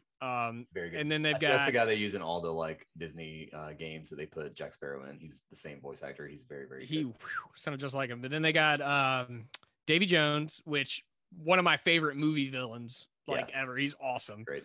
Then they've got the what the hell's her name? The Calypso. Calypso's in there. So they had a guy with a hook hand, and he was talking about like treasure and stuff. Was that Barbossa? It seemed like it might have been Barbossa. Didn't sound like Jeffrey Rush again, and we talked about that, but like but Davy Jones didn't sound like Bill Nye either, so yeah, it's hard to really tell. I couldn't tell if that was Barbossa or not, but I mean, even just having Davy Jones, Jack Sparrow, and Calypso, so that's enough for me right there. The movies have resurrected like Davy Jones multiple times and Jack Sparrow multiple times, but they've never brought back Barbossa. So I would be. They brought him back in at World's End. Barbossa? Yeah, he died in the first one. Oh, that's right. Yeah. And then they brought him back in the third one, Right. or at the Okay, end of so the never second mind. one. I guess that doesn't apply. Maybe they did bring him. I think that would be super popular too, because Jeffrey Rush is very good in those movies. Yeah. So this is making me want to watch Pirates of the Caribbean now. you have it on in the background while you're doing a podcast or something. No, but I need to hear the music. I actually wrote a paper on the music from that whole series in college. I can't remember the professor. It was the cinema music class or something though. Mm-hmm. We watched Gone with the Wind. We watched Blade Runner. We watched John Williams stuff. No, but we did watch some Hitchcock. And yeah, just a bunch of, I don't know, bullshit. But yeah, I actually had to sit and watch like all three of those movies and just listen to the music. And so like because of that, Hans Zimmer has become one of my favorite film composers, and the Pirates of the Caribbean soundtrack in particular is my favorite from him. That's very good. I can see that. It was kind of what blew him up. Like, it was like Pirates of the Caribbean. And a lot of people actually talk shit about Hans Zimmer because they say all his stuff sounds the same. Yeah. But I disagree. I like him a lot. And the way, dude, the way he actually coordinates his music to the fight choreography. Yeah, beautiful. I only know this from the first one. It might happen in the second and third ones, but the sword clanks, the way they hit are on beat with the exactly. That's what I mean. Yeah. Very, very that cool. Stuff's awesome. So yeah, that looks pretty cool. But welcome to Movie Nerds and Drinking. Yeah. Hey, we could do that podcast too. Yeah. So then they showed Back 4 Blood, which is the spiritual successor to Left 4 Dead. A great game that I had no idea that you'd never played before. I can't believe you never played those games. Never touched it. It looks exactly like Left 4 Dead 1 and 2, down to the we should play it. Characters. We both got Game Pass. We'll play it. I don't know if it's on PC. I'll look. Hey, do I have the drunk Lear going on? Not yet. Sweet. Okay, because I feel drunk. Am I drunk? Probably. If you feel drunk, you probably are drunk. And that game looks fucking awesome. I'm very excited for that. It'll be on Game Pass. I guess we got to talk about Halo Infinite. It looks fun. The multiplayer is free, and I'll play that, and it looks fun. I'll play it, and the story will be free on Game Pass, so I'll definitely play it. But it's just like when you compare, like, so for instance, later on they showed Atomic Heart, which is a spiritual successor to Fallout, and that game looks insanely good. And then you look at Halo next to it, and you're kind of like, it's just. I don't remember Atomic Heart. I need to watch that. Atomic Heart was that really weird looking Russian. Oh, the one with the Russian anime song? Yes. Yeah. With the Russian anime song. Yeah, that was cool, man. Had the really cool look to it. Very, very, very vibey. Halo's multiplayer, that part of the trailer looked great. The stuff with Master Chief looked less great. The new Cortana lady. She gets put in his helmet too, just like Cortana did. They're just going through the whole beat again. But it did remind me of, like, we talked about it during the stream, of LAN parties and stuff when we were younger, and the idea that you could maybe do something not similar, but like you maybe bring back that feeling is pretty exciting. Halo multiplayer, when it's good, is very, very good. So, and it was, I mean, I think what made Halo such a crazy success was younger people getting to experience LAN parties in ways that weren't able to be experienced before. Previously it was just like PC nerds who could do LAN parties. Yeah, now you could have it on Xbox, and it was also available. Like I told you, man, like when I was in high school, my senior year, I only had 2 classes my second semester, my senior year. It was computer lab and gym. That was my last 2 classes before I graduated high school. So I had late arrival, which means I didn't have to get to school till 9:30. Then I had computer lab. And in computer lab, it was me and like a bunch of sophomores and freshmen, because I saved computer lab for my senior year because I knew, I planned it. I was like, I want my second semester senior year to be the easiest thing that I've ever done in my life. Right. And so I planned my second semester senior year from the beginning. And so I'm in there with like a bunch of sophomores and freshmen. and we all completed our assignments in like the first like 20 minutes of class. And the rest of class, I don't know who did it, but somebody installed Halo on every single PC in the computer lab. And so we had like a 20-person LAN party going on every single day. And we were like screaming at like across at each other. And it was had no idea what Halo was. So like it was so good. And dude, oh yeah. And our computer teacher, she did not give a fuck, dude. Her name was Ms. Muldrow. And all right, mom, dad, if you're listening to this, I'm sorry. I used to go to that class stoned every single day. And sometimes I would show up late and she would be like, Adam, why are you late to class? And I'll be like, Miss Muldrow, it's because I went and got high. Were you quoting the Afro? No, she'd be like, oh, you kids and your drugs, you're so silly. Sit down and do your work. You're like, okay, I'm gonna sit down and play Halo. I would sit down, throw in a dip, and do my work and play video games. Oh boy. Yeah, and then I'd go to gym and not care there either. Hopefully this new Halo will bring back some of those fun. Oh God, I really hope so. If only I could go to Miss Muldrow's class and play Halo Infinite. Halo Infinite. Call her up. Yeah, back then they had. I mean, those were good PCs back then. They could run Halo. I don't think the PCs at the Lugoff Elgin High School computer lab could run Halo. Halo Infinite now, yeah, probably not. So then they moved on, sticking with first-person shooters. They did Battlefield 2042 after that, which looked. I'm really way more excited about that than I am about Halo. I think that is one of the things that makes Halo look not as good, is because that game looked insane and like all the. Didn't they say it would be like 128 people in a battle? Yeah, that's good. And dude, the map size was insane because they're the structures. Oh, dude, there were so many vehicles, so many. And I know that like it's a trailer, so of course they're gonna have all the vehicles. But from what it looks like there's going to be a lot more vehicles in this one than there used to be. And there's going to be ways to interact with those vehicles that haven't been in old games. They had one guy, it was very Die Hard. Like the guy, his teammate drove, there was a helicopter floating, and then the guy drove a Humvee off of the ramp. Yeah. And then he like click and like the Humvee blew up and like blew up the helicopter. I was like, awesome. Oh my God, this is amazing. And there's a grapple now. There's a grapple that, dude, this is you said it. Hooks. This is the year of the grappling hook, dude. Yeah. It is. They're in everything. Has a grappling hook or what started it? Was it Titanfall? That's the first one. Well, I mean, like, you know, what started the year, the era of the grapple? It was like, that really good Bionic Commando remake on 360 that everyone loves the grappling hook for. They didn't really like the game that much, but the grappling hook mechanic was super, super good in it. And I think that everyone's been trying to chase that since. But really, I think Titanfall was like the first one I can remember in modern memory that had a good grapple. I think Mirror's Edge 2 might have had one. I don't think the first one did, but first one definitely didn't.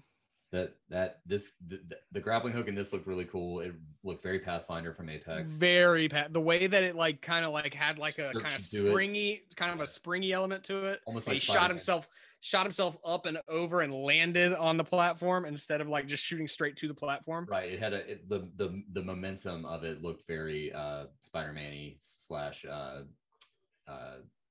/ Apex. Yeah. Yeah.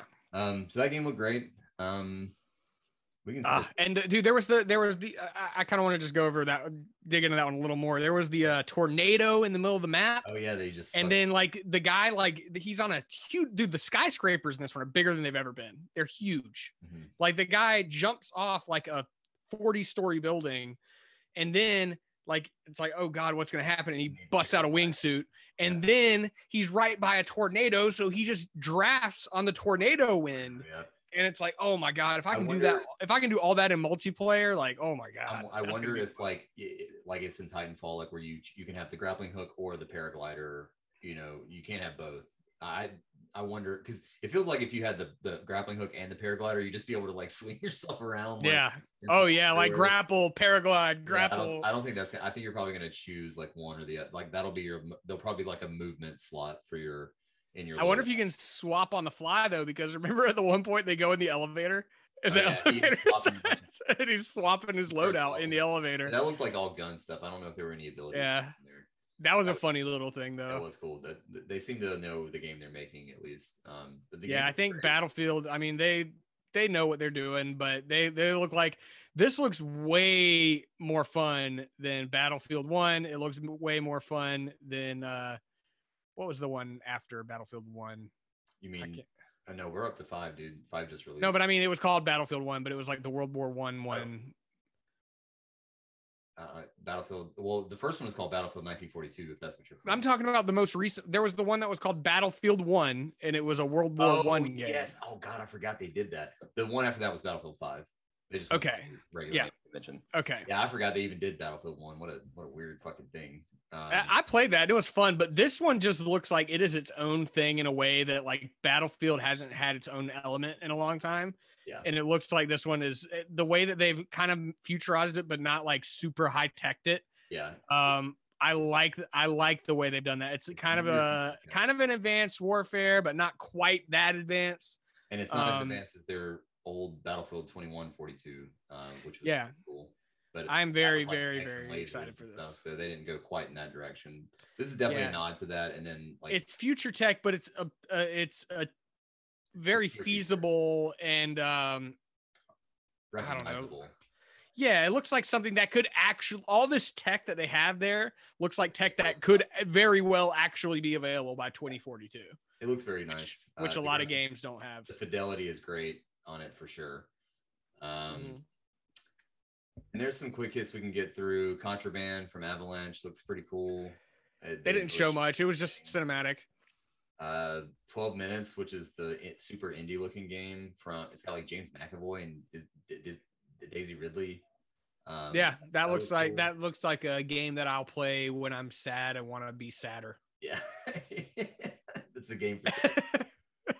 They finally showed a bunch from Psychonauts 2, which looks really, really nice. Yeah. It'll never be.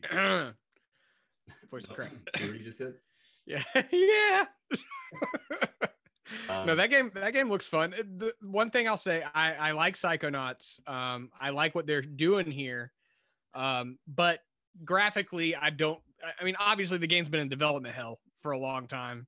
Yeah. And it shows when they showed like just what it looked like. The engine and everything just doesn't look that great. I think it looks nice. But the gameplay itself looks great. I think the style looks good, but the fidelity is maybe not up there with what. Yes, like when on a outside view, like when the camera's a little pulled back, everything looks really good. But then when they had the close up shots of the people's faces, then I was like, ooh, it looked almost like a 360 game. Yeah. Like when they were showing the up close the protagonist's face. I can't remember his name. But the style, dude. Style looks great. It looks fun. It's got style. And the thing about all these games that we've talked about so far, except for Battlefield, they're all coming to Game Pass. So there's literally, if you're just like, I'm kind of interested in Psychonauts 2, but I don't really want to pay $60 for it, you can just try it. Like you can just download it. Like that's crazy. And if you get Game Pass Ultimate, you won't even have to download it. You can stream it. Yeah. You can stream it while you're waiting on your download. Yeah. Wild stuff, man. Then they showed Hades is coming to Game Pass, which looks nice. Yep, that's cool. Great. Super excited. Actually, I'm not super excited for that because I don't know if it'll be cross progression or not. But if it's cross progression, that'll be fun. They brought cross progression to the Switch, so I imagine they'll definitely do that for best. So my Switch save will go to Game Pass? Yeah. Oh yeah. Okay. That sounds good to me then. Yeah, you can literally download your Switch or it might not go backwards, but you can download your Epic Games Store save onto the Switch. Oh, okay. Cool. So I actually said just the middle thing. I was like, man, Diablo 4. And I was like, oh wait, that's Blizzard, never mind. Yeah. But then right after they brought up Diablo 2 Resurrected. Yeah. Which looks really damn good. It does. I actually didn't play Diablo 2. I played Diablo 3. Diablo 3 is my first Diablo. But I've always heard that Diablo 2 is like the one that everybody with nostalgia looks back on and just really loves everything about it. Yeah. Which there are a lot of complaints about. Speaking of that, is that the trailer's playing right behind you? Oh yeah, it is. That's really funny. Yep. So the graphic fidelity of it looks really damn good because they did like the thing with the back and forth. Old school trailer, or old school visuals and then new school visuals. Yep, and it looks like the skills. I mean, it looks like there's some classes in there that I'm really excited to mess around with. Like you got the one where I don't know what it's called. Is it Beastmaster or something where the person like can transform into animals? That looks really dope. There's not a whole lot else to say about it, man, except for Diablo 2 is a dope game and I can't wait to play it again. Well, not really it's again for me, but it's the one that everyone loves because it's the one where they got the Diablo formula right. It's definitely a lot less streamlined than Diablo 3. I wonder how the gameplay is going to hold up in the current, like after playing Diablo 3, which has so many options and so many different things. Like this definitely, I think, is maybe a deeper game overall, but not nearly as accessible and maybe made for a controller like Diablo 3 was. So we'll see. Well, they had to remap everything for the controller. And if there's one company that I trust to be able to remap something from PC to controller, it's Blizzard. Yeah, they did it perfectly the first time, but that's not the same Blizzard that still exists. So, we'll see. Do you think they'll put a dodge roll in there? No. They should. That dodge roll is amazing. It's going to be hard to do without a dodge roll. But I didn't see one the whole time, and I feel like they would have had that in there if yeah, I was wondering because it did look like everyone was still like, so back then clicked on everything. It was you clicked. I thought it was on an 8-way axis. No. The original Diablo games were always like all you do is click. Right click to go. Yeah. So yeah. Gosh, what am I thinking? I used to play Warcraft. So it was very Warcrafty in that regard. Yeah. Okay. Speaking of those types of games, you know where I'm going? Nope. Age of Empires. Oh yeah. Dude, that game looked great. As soon as it came on, I was like, no way they're doing Age of Empires right now. And we like talked about it for like a minute. You were like, I don't know, it kind of looks like Age of Empires. I was like, yeah, it does kind of look like Age of Empires, but I don't know. And then it popped up and holy shit. It's 4. I am so excited to play a new Age of Empires game because I haven't played Age of Empires 3 at all. Well, I played Age of Empires 2 when I was like 12 years old. And so they recently did they did an HD remaster for 1, 2, and 3, and they're all incredibly popular, and they're all on Game Pass. So I think that was are they on Xbox? No, are they only on PC? They're only on PC, and this game is also not coming to Xbox. It's just on PC, by the way. What the fuck are you doing? You don't want to play a RTS with a fucking controller, I don't think. I would. I've got Civ on my Switch. That's not an RTS. I know, but it's not real. If it were real time, that'd be different. But I can't imagine. You'd look like one of those guys who plays Fortnite really fast on the controller. It's like and like, no, I don't want to do any of that. I don't know stuff. But yeah, that game was cool. I can't speak to. I'm not a huge RTS guy anymore. I liked them when I was younger, but I definitely played. I haven't played one in forever, but Age of Empires, I'll make an exception. It's on Game Pass for free. What are you gonna do?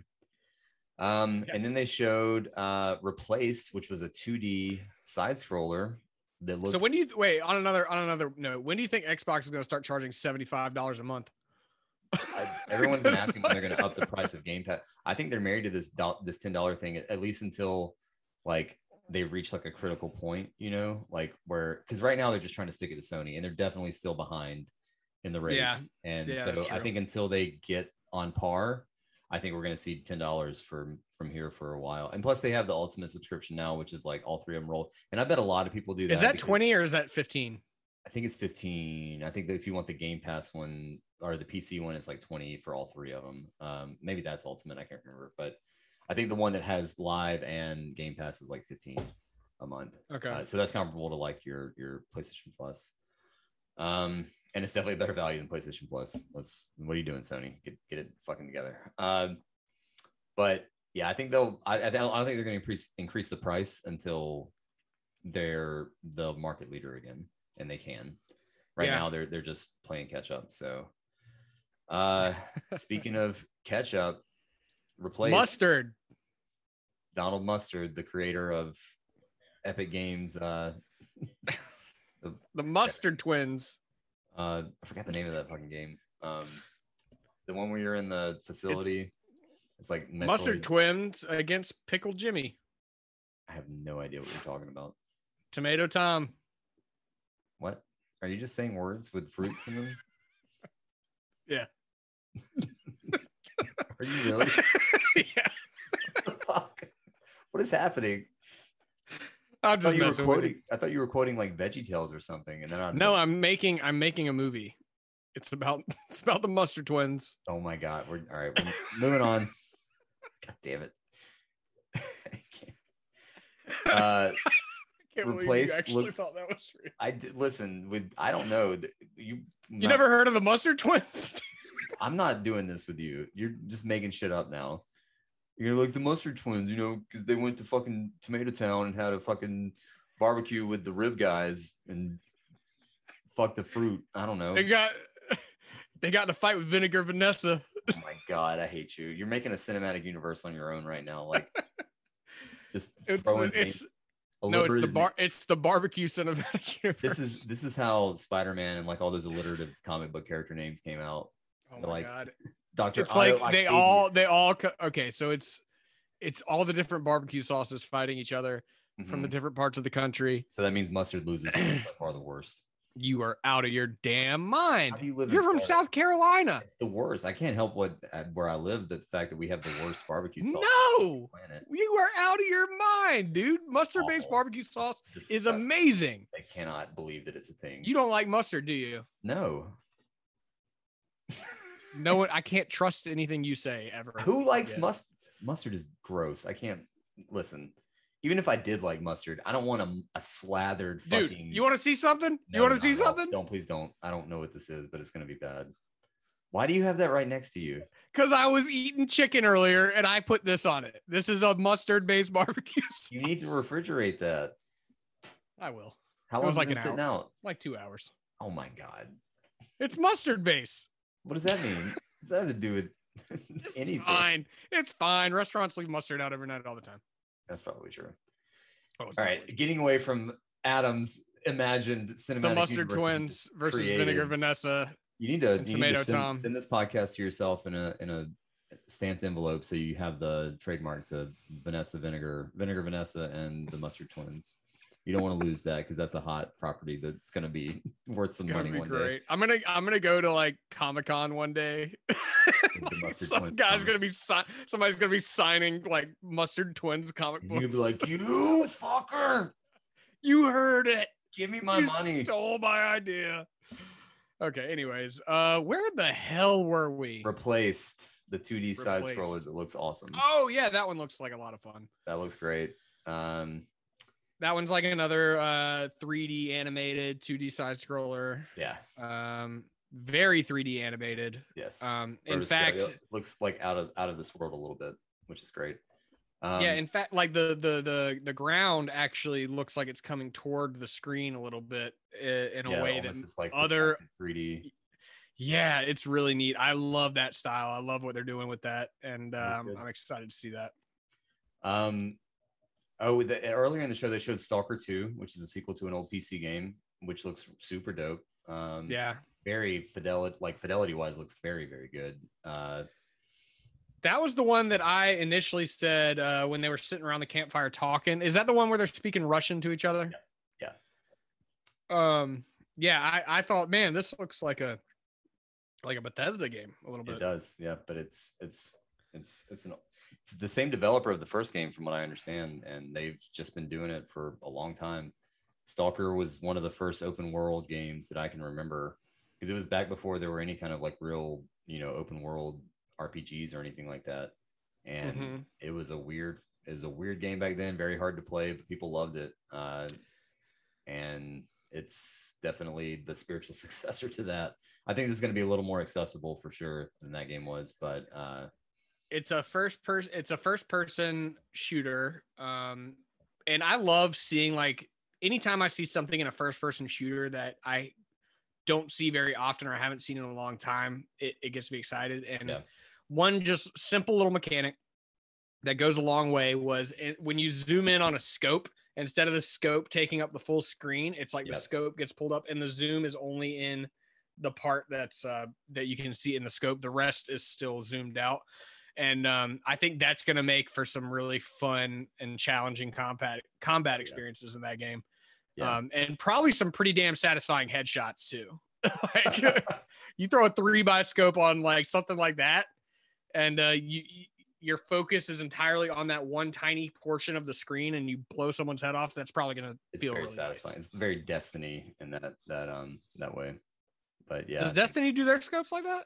Yeah, you can get those really long scopes and get the nice headshot that blows up. Oh, but I mean, like, do they do their scopes like where it's only like the one portion of the screen is zoomed in and the rest is zoomed out? Oh, maybe. I'm not really sure. Do you know what I'm talking about? Kind of.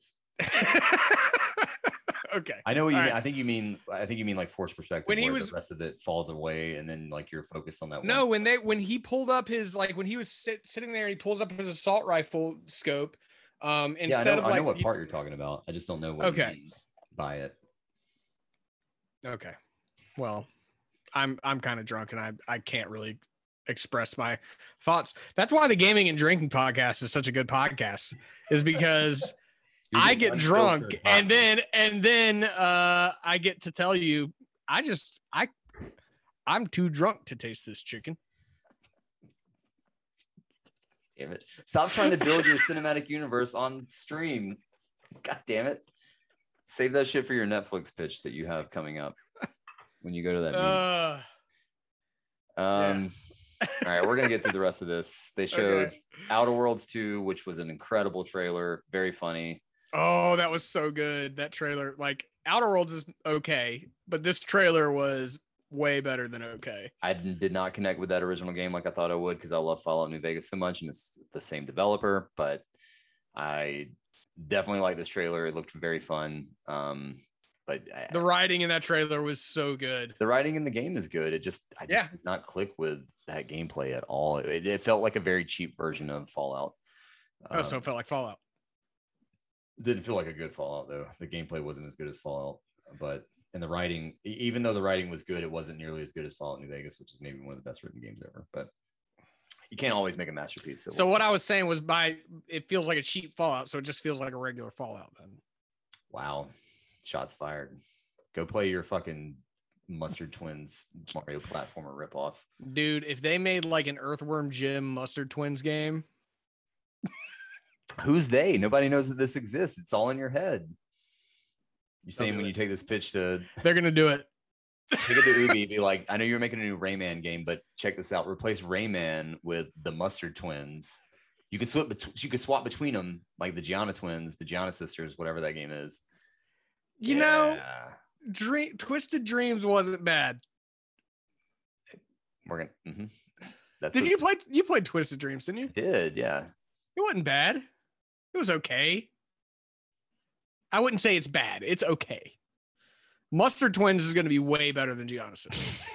So you're saying that if you could have a game on the caliber of Twisted Twins, you would be happy about it? No, I'm saying it's going to be way better than Gianna Sisters. So you're saying that it's not a good game then? I said, no, yes, it's not a good game, but it's also not a bad game. I hear you. So you'd want... It's a very, very middling game. You'd want Mustard Twins to be a better game than Twisted Sisters. Yes, much like mustard-based barbecue sauce is going to be really good. Oh my God. It's just the hottest take I've ever heard. That's disgusting. I'm about to just squirt this shit into my mouth just to gross you out. I would probably throw up on stream. So, all right. And then they went to Flight Simulator, which, oh my God, I hate you. What? That's disgusting. Oh, yeah. No, it's delicious. That's fucking delicious. Oh God. Look at you right now. And then they went to Flight Simulator. Yo, we're gonna get through this as much as you're trying to not. We're gonna get through. We're gonna make it through. Hey, you know what, Parker? I'm trying to have the Parker element here without actually having Parker here. Parker energy. Keeping it somewhat on track. I think I'm doing better about keeping it on track than Parker did.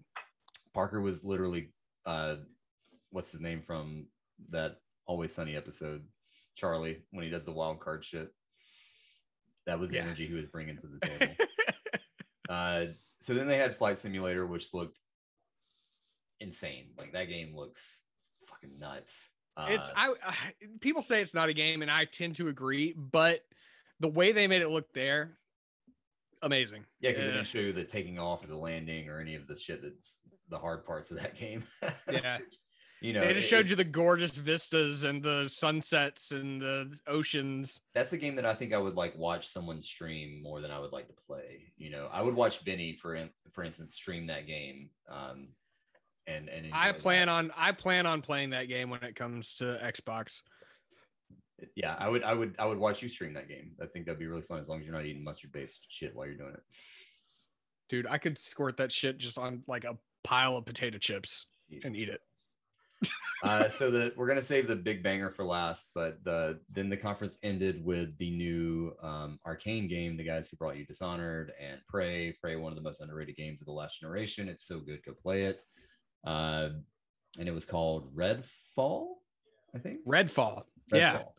And was it Phil Spencer that was wearing the shirt, or was it? No, it was Pete Hines earlier. Pete Hines was wearing it, and I looked at that and I was like, that's what made me think of Diablo. I was like, is that a Diablo shirt? Like, right. and monster jump into the floor. But no, that was so funny that we talked about it, because you were like, no, I can't think of the game right now. And I was like, yeah, it looked like a status effect from some other game, like maybe Destiny or something like that. Oh, I know what you're talking about. Yeah, it's definitely like been it's like a bleed effect or something. Yes, somewhere. Yeah. And I can't remember what game it's from, but that's what I thought it was. And then it turned out to be the logo for Redfall, Arcane's new game, which makes a lot of sense. Pete Hines, Bethesda owns Arcane. And man, that game looked it was just a cinematic trailer, but the style was great. It was like this mix of like this weird teenage punk aesthetic, and then like super angsty fighting vampires. Yeah. I thought it looked great. I want to see gameplay, but there was definitely some like cool abilities they showed that are potential.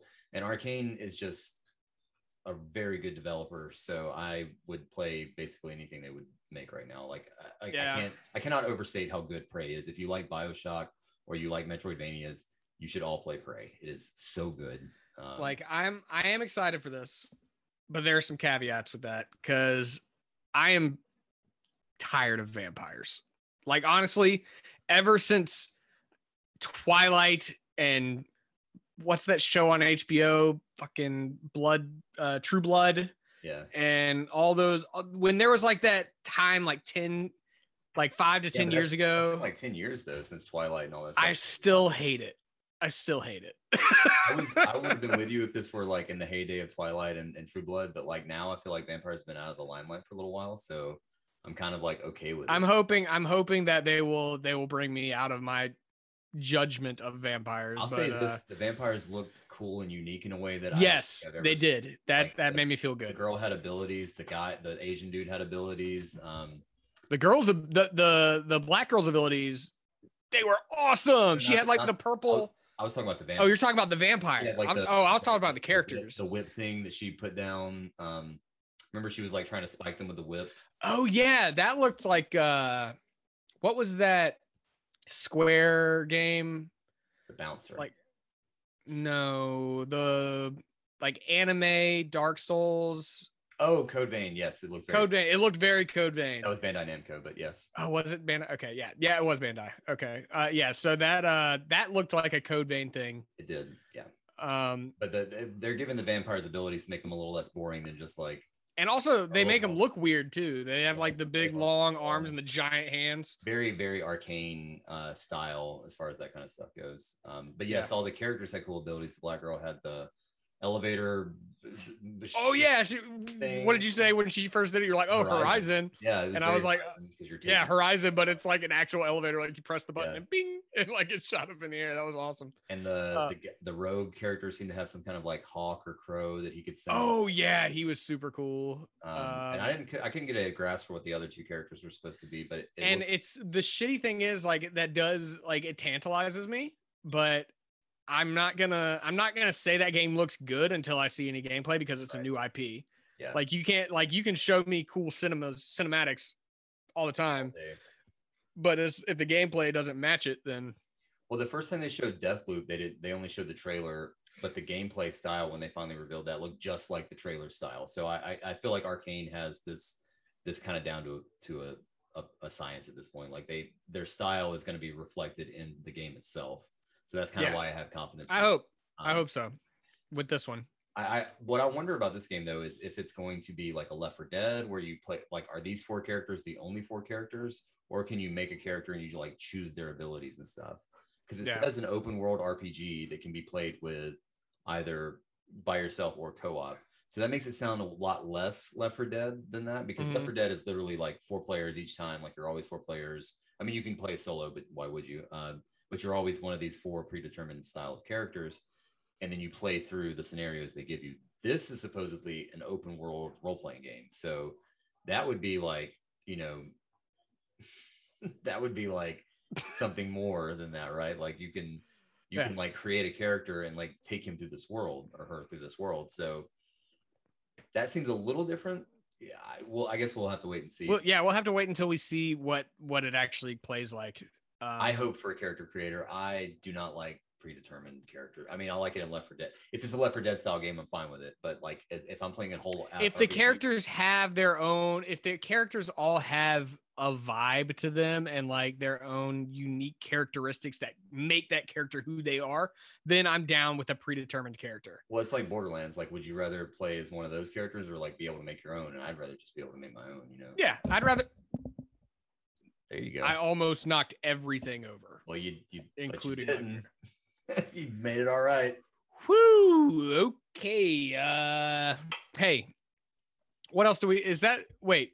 That's it. No. We got one more, which I never would have thought that this would be the one that I'm like, holy shit! I can't wait to play that. Yep. Fucking Forza Horizon 5, dude. I've never been a huge Forza fan, but good loady woady. That game looked awesome. It looked insane. Next level from top to bottom. Like that's when I think next gen game. Yeah. That's what the fuck I'm looking at. And like, oh my God, like from the detail in it, the vistas that they showed, they kept showing like just a background of like some rocks and the nice it looked like sky. A real photograph. It looked like a photograph. And I'm looking at from a like, and that was, think about this too. It's a stream quality image. Like, holy crap, I cannot imagine how good. And the best part was whenever they showed like the desert and there was like all the cacti and rocks, and I go Travis, dude, look at that cactus. And this guy and then 30 seconds later the guy's like, we've even rendered every needle on every cactus. And I'm like, I fucking knew it. I saw it, bro. I knew it. You and that guy had a connection in that moment. Y'all felt each other. Yeah. He's going to be the guy that actually green lights Mustard Twins. It's going to be the most high fidelity food fight you've ever seen. Oh my God. It's like sausage. Hi-fi food fight. That's the name of your game. Hi-fi food fight. It already just rolls off the tongue. Oh yeah. That's the name of this episode, by the way. I'm going to write that down. Wait, there's got to be another group. The Barbecue Brothers. So the Mustard Twins and the Barbecue Brothers? No. Because it's all barbecue based anyways. So Barbecue Brothers wouldn't make sense. It has to be like a side dish that wants to take over, like some fries or something. The Slaw Sisters. The Fry Fuckers. The Slaw Sisters. I like Fry Fuckers better. The Fry Fuckers. That's what you're fighting all the time. Because you know how fries, like you're eating barbecue. What about fry? Wait. No, one of the enemy ships will be the Fry Fighter, and it'll be like a TIE fighter made out of French fries. Okay, I like it. Oh man! But what's the faction? This is going places. What's the faction called? All of them. It's got to be something with condiment or not condiments sides. So like the superfluous sides, or I don't know. So you got the Mustard Twins, and these are going to be the what is it? The protagonists. The League of Sauces. The League of Sauces, and it's gonna be like the mustard twins and like the ketchup Barbecue Bros and the ketchup conundrum. I don't know, but But then you gotta have the other side, and it's gonna be the side pieces. We're not for children at this point. All right, fry fucker. That's a great name though. The Slaw sisters. That's got to be an insult that they hurl at each other. You fry fucker. Yeah, because nobody wants to fuck the fries. Yeah. If you fuck the fries, you're not. They're cool. just sitting there getting cold really quick. Yeah, I mean they're delicious, but you have to. They're delicious, but yeah, and they gotta have just the right amount of salt, just the right amount of crisp. You don't want a soggy fry. You don't want to fuck a soggy fry. No, not a soft fry either. It's got to be a nice hard fry. There you go. All right, back to Forza. I don't know how we keep doing this. Yeah, so the cacti looked really good. The rocks, dude. Okay, so at one point they showed like one vista that was like the side of like a rocky plateau, and then like I was like, holy shit, this looks like a picture. And then you're like, they're gonna do it. They're gonna just loop the camera out, and then like sure enough, the car comes zooming through, and then the camera just from this photograph moves behind the car, and then it was incredible how good those vistas looked. And they said they actually went out there and filmed they filmed the sky for 12 hours in 12K in 12K, and then rebuilt it in this game engine. Right. And holy shit, you can tell, dude, like it looks so good. I cannot wait to play that game. And they got the new Bronco in there. That's cool. Like I'm really not a car guy, but the ad for this game, the trailer for this game, and the way they talked about it, I am gonna buy this game. Yeah. Or I'm gonna play it on Game Pass. Especially Game Pass on like the added incentive of not having to pay for it off the rip. You just download it and see if you like it. Yeah, and so like the combination, so I think that was like the last great game from the Xbox thing, right? Yeah, I think that was by far the highlight of that one. Yeah. We should take a little break real quick and then wrap this thing up because I need. Yeah, I mean, but yeah, so me not being a car guy, not being a Forza guy, Forza and everything surrounding the Xbox conference has made it to where I'm buying an Xbox next. Like, and I hate that. Like, I'm not going to be able to play native PlayStation games with all my friends, but it's just the value proposition for Game Pass and what they're bringing to the table and what they've finally shown, because they've been talking about it for years. They've been buying all these developers, and now they've finally shown it. And they're like, here's the proof. It's in the pudding. Here's the pudding, the pudding patrol. God damn it. Fuck. Cannot. The proof is in the pudding patrol. The pudding patrol finds the proof. Oh my God. We have to not. Okay. I'm sorry. Everything. Oh God. But anyways, you got this $1 million idea floating around your head. You got to get it out there. Yeah. But anyways, I'm buying an Xbox next. I hate that I'm not going to play. I think it's hard to argue with that value for sure. Like it's definitely impossible to like PlayStation. Like they've got God of War and they've got Horizon and they've got Uncharted, but Uncharted seemingly is done. Yeah, we don't even maybe there's a remake of Uncharted 4. No, Last of Us Part 1 coming. We don't know, but oh God. That's coming. They've already announced that, didn't they? That was a rumor. They haven't fully done all that stuff yet. We'll see. Dude, they have to have more than that. They have to. Like they're gonna be Microsoft is about to fucking they're gonna be dead in the water if they don't. Yeah. They are gonna eat PlayStation's lunch this generation if nothing changes on the PlayStation side. For sure. But yeah, let's take a break.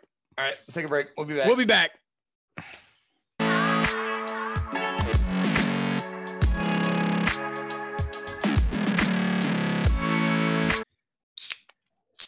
Welcome back, everybody. Oh, wow. Yeah. I've never had one of these. Have you ever had a Vizzy? I have. I like a lot of seltzers. Yeah. Amy bought these, and I didn't buy any beer this week, so I was like, I'm gonna drink one of your Vizzies.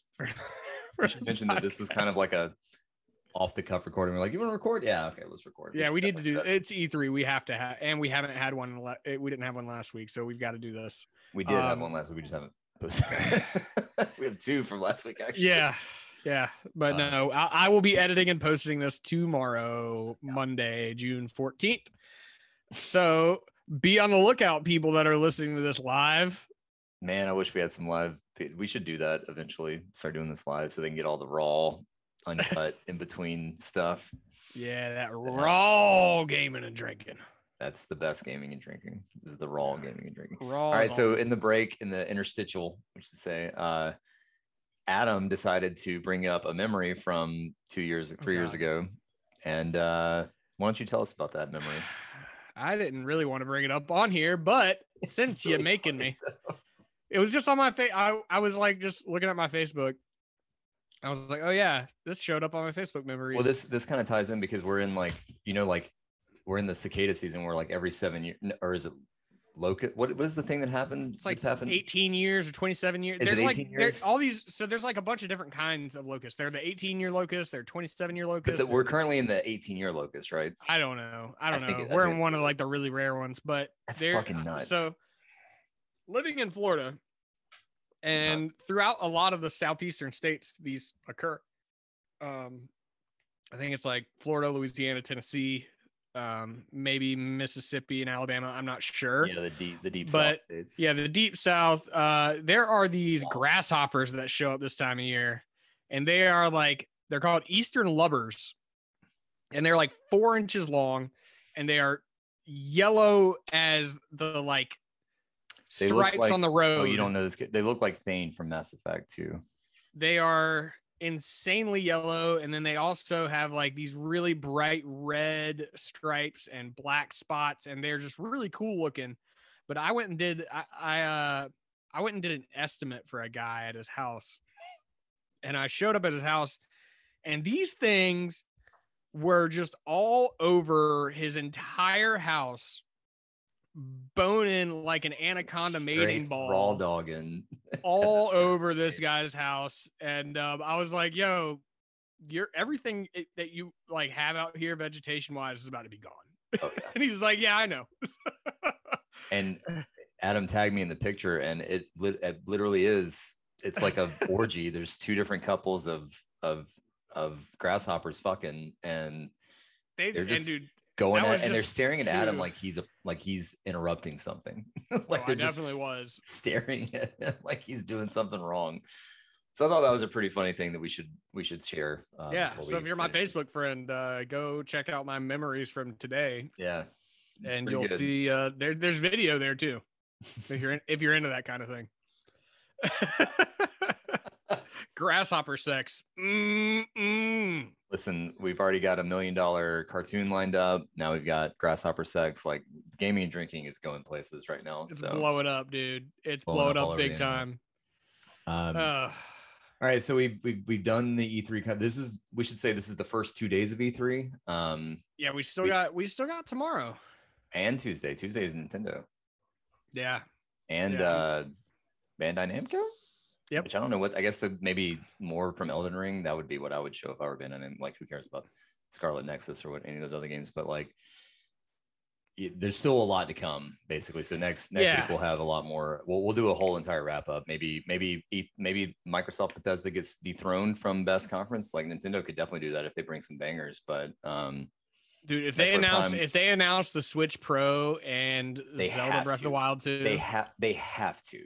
Like, how, if it's going to release this holiday season, that's only like a 5 month, because say you release it in November, that's a 5 month marketing lead up. Like, I feel like you need at least 5 months to do some new hardware, but it's Nintendo and they could release it tomorrow and it would be the biggest success on the planet. So really, what the fuck do I know? Yeah. They could literally say they could come out on November 4th and say, hey, Breath of the Wild's coming out tomorrow. And everyone would, like, even if they didn't have money, they'd go pawn their Xbox and go buy a Switch. Yeah. So do you think we get Breath of the Wild too? I think so. They've got to show it. I don't think that they might show like some vistas, I don't think we get much more than we've already gotten. The real one though, that I want to know about, being a ginormous Metroid fan, is if we get Metroid Prime 4. I don't think so. I don't think so either. I know that they fired their original team and then hired Retro to do it again, which thank God they did. But dude, Nintendo is so like their own anti-Metroid, yeah. That they could do anything. Like there's no predicting them. Mario Galaxy 3. dude. Don't you dare tease me. To like tie that. into that Rabbids game that they're doing. That would be amazing. That would And be. and then what if at the end of it, that's like how the the one Mario more. Galaxy, no, the Mario Galaxy 3, the end of that game is the beginning of the Mario Rabbids 2. Oh God.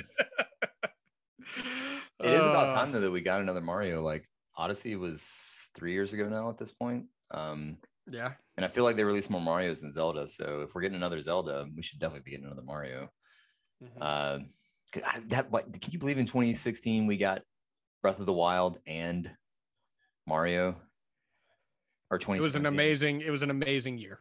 Because it was March of 2017 when we got this. Well, no, 2016 we got the Switch, and then we got Mario Odyssey in like November. Like that's crazy. Like yeah, Mario that year, the riches. Switch release year. It's been a slow burn since then, but that first year was so baller. Well, they've had. I feel like they've had one big game a year since then. They had two. Yeah, that year, but like you don't beat Mario and Zelda. I don't know.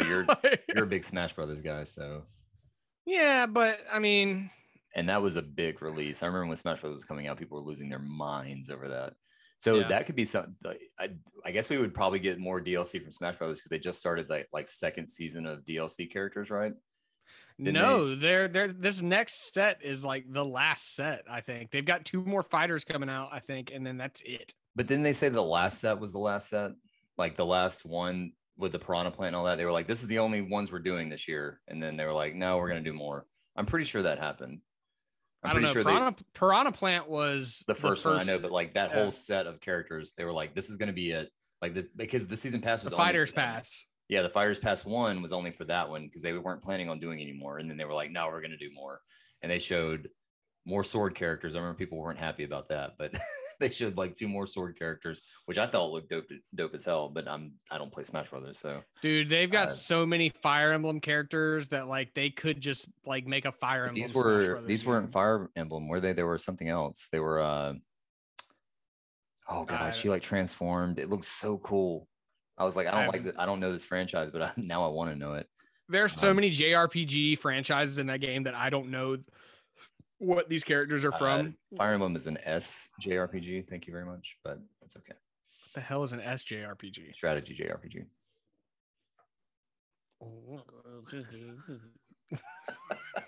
Your ring light reflected in your glasses really well there. You know who they're bringing in next? Who? Mustard Twins. God fucking. I quit this. You just heard the end of this series as a whole. Okay, so yeah, we're not gonna do what we've been playing this week, even though I will say I played some Sam Max Hit the Road last night. Yeah. No one's gonna know what that is if they're under the age of 30. That's true. Great games though. But yeah, it's a good game. But yeah, played Mass Effect. You like Effect, old school adventure games? Come to Gaming and Drinking for all your old school adventure game. Point and click, baby. But yeah, it's been Mass Effect, and we've got some questions, but I think we'll save those for when it's not E3 coverage. We'll kind of keep it E3 for probably next week too. Yeah, and if you have any questions about E3 and stuff, we've been watching E3 for a long time. You know, we've been keeping up with this stuff for a while. So maybe next week we'll discuss like our favorite E3s because I can definitely think of like 2 or 3 off the top of my head, which stand out in my mind a lot. Yeah, that might be that could be a topic. I think we should definitely do our full ranking once this is all said and done. Yeah, for sure. Maybe that Square Enix conference falls to the very bottom.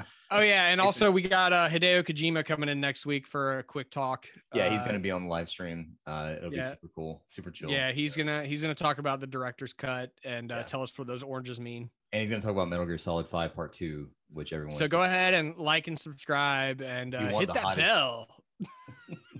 Because there's only one way to find out about what Hideo Kojima's next game is, and that is to listen to Gaming and Drinking next week. Oh man, yeah. So Gaming and Drinking, we'll be back next week. I think that's a good place to cut it. What do you think? Yeah, that's good with me. All right, guys. Thanks for tuning in to episode 4. 4. We got 4 of these, technically 5, but 4 of these in the can now. Yeah. That's crazy. So we'll see you next week. Go ahead and hit us up at Gaming and Drinking on Instagram, on Twitter. gaminganddrinking@gmail.com. And we will see you next week. Thank you for listening and watching. Cheers to you, everybody. Cheers. Thanks, guys.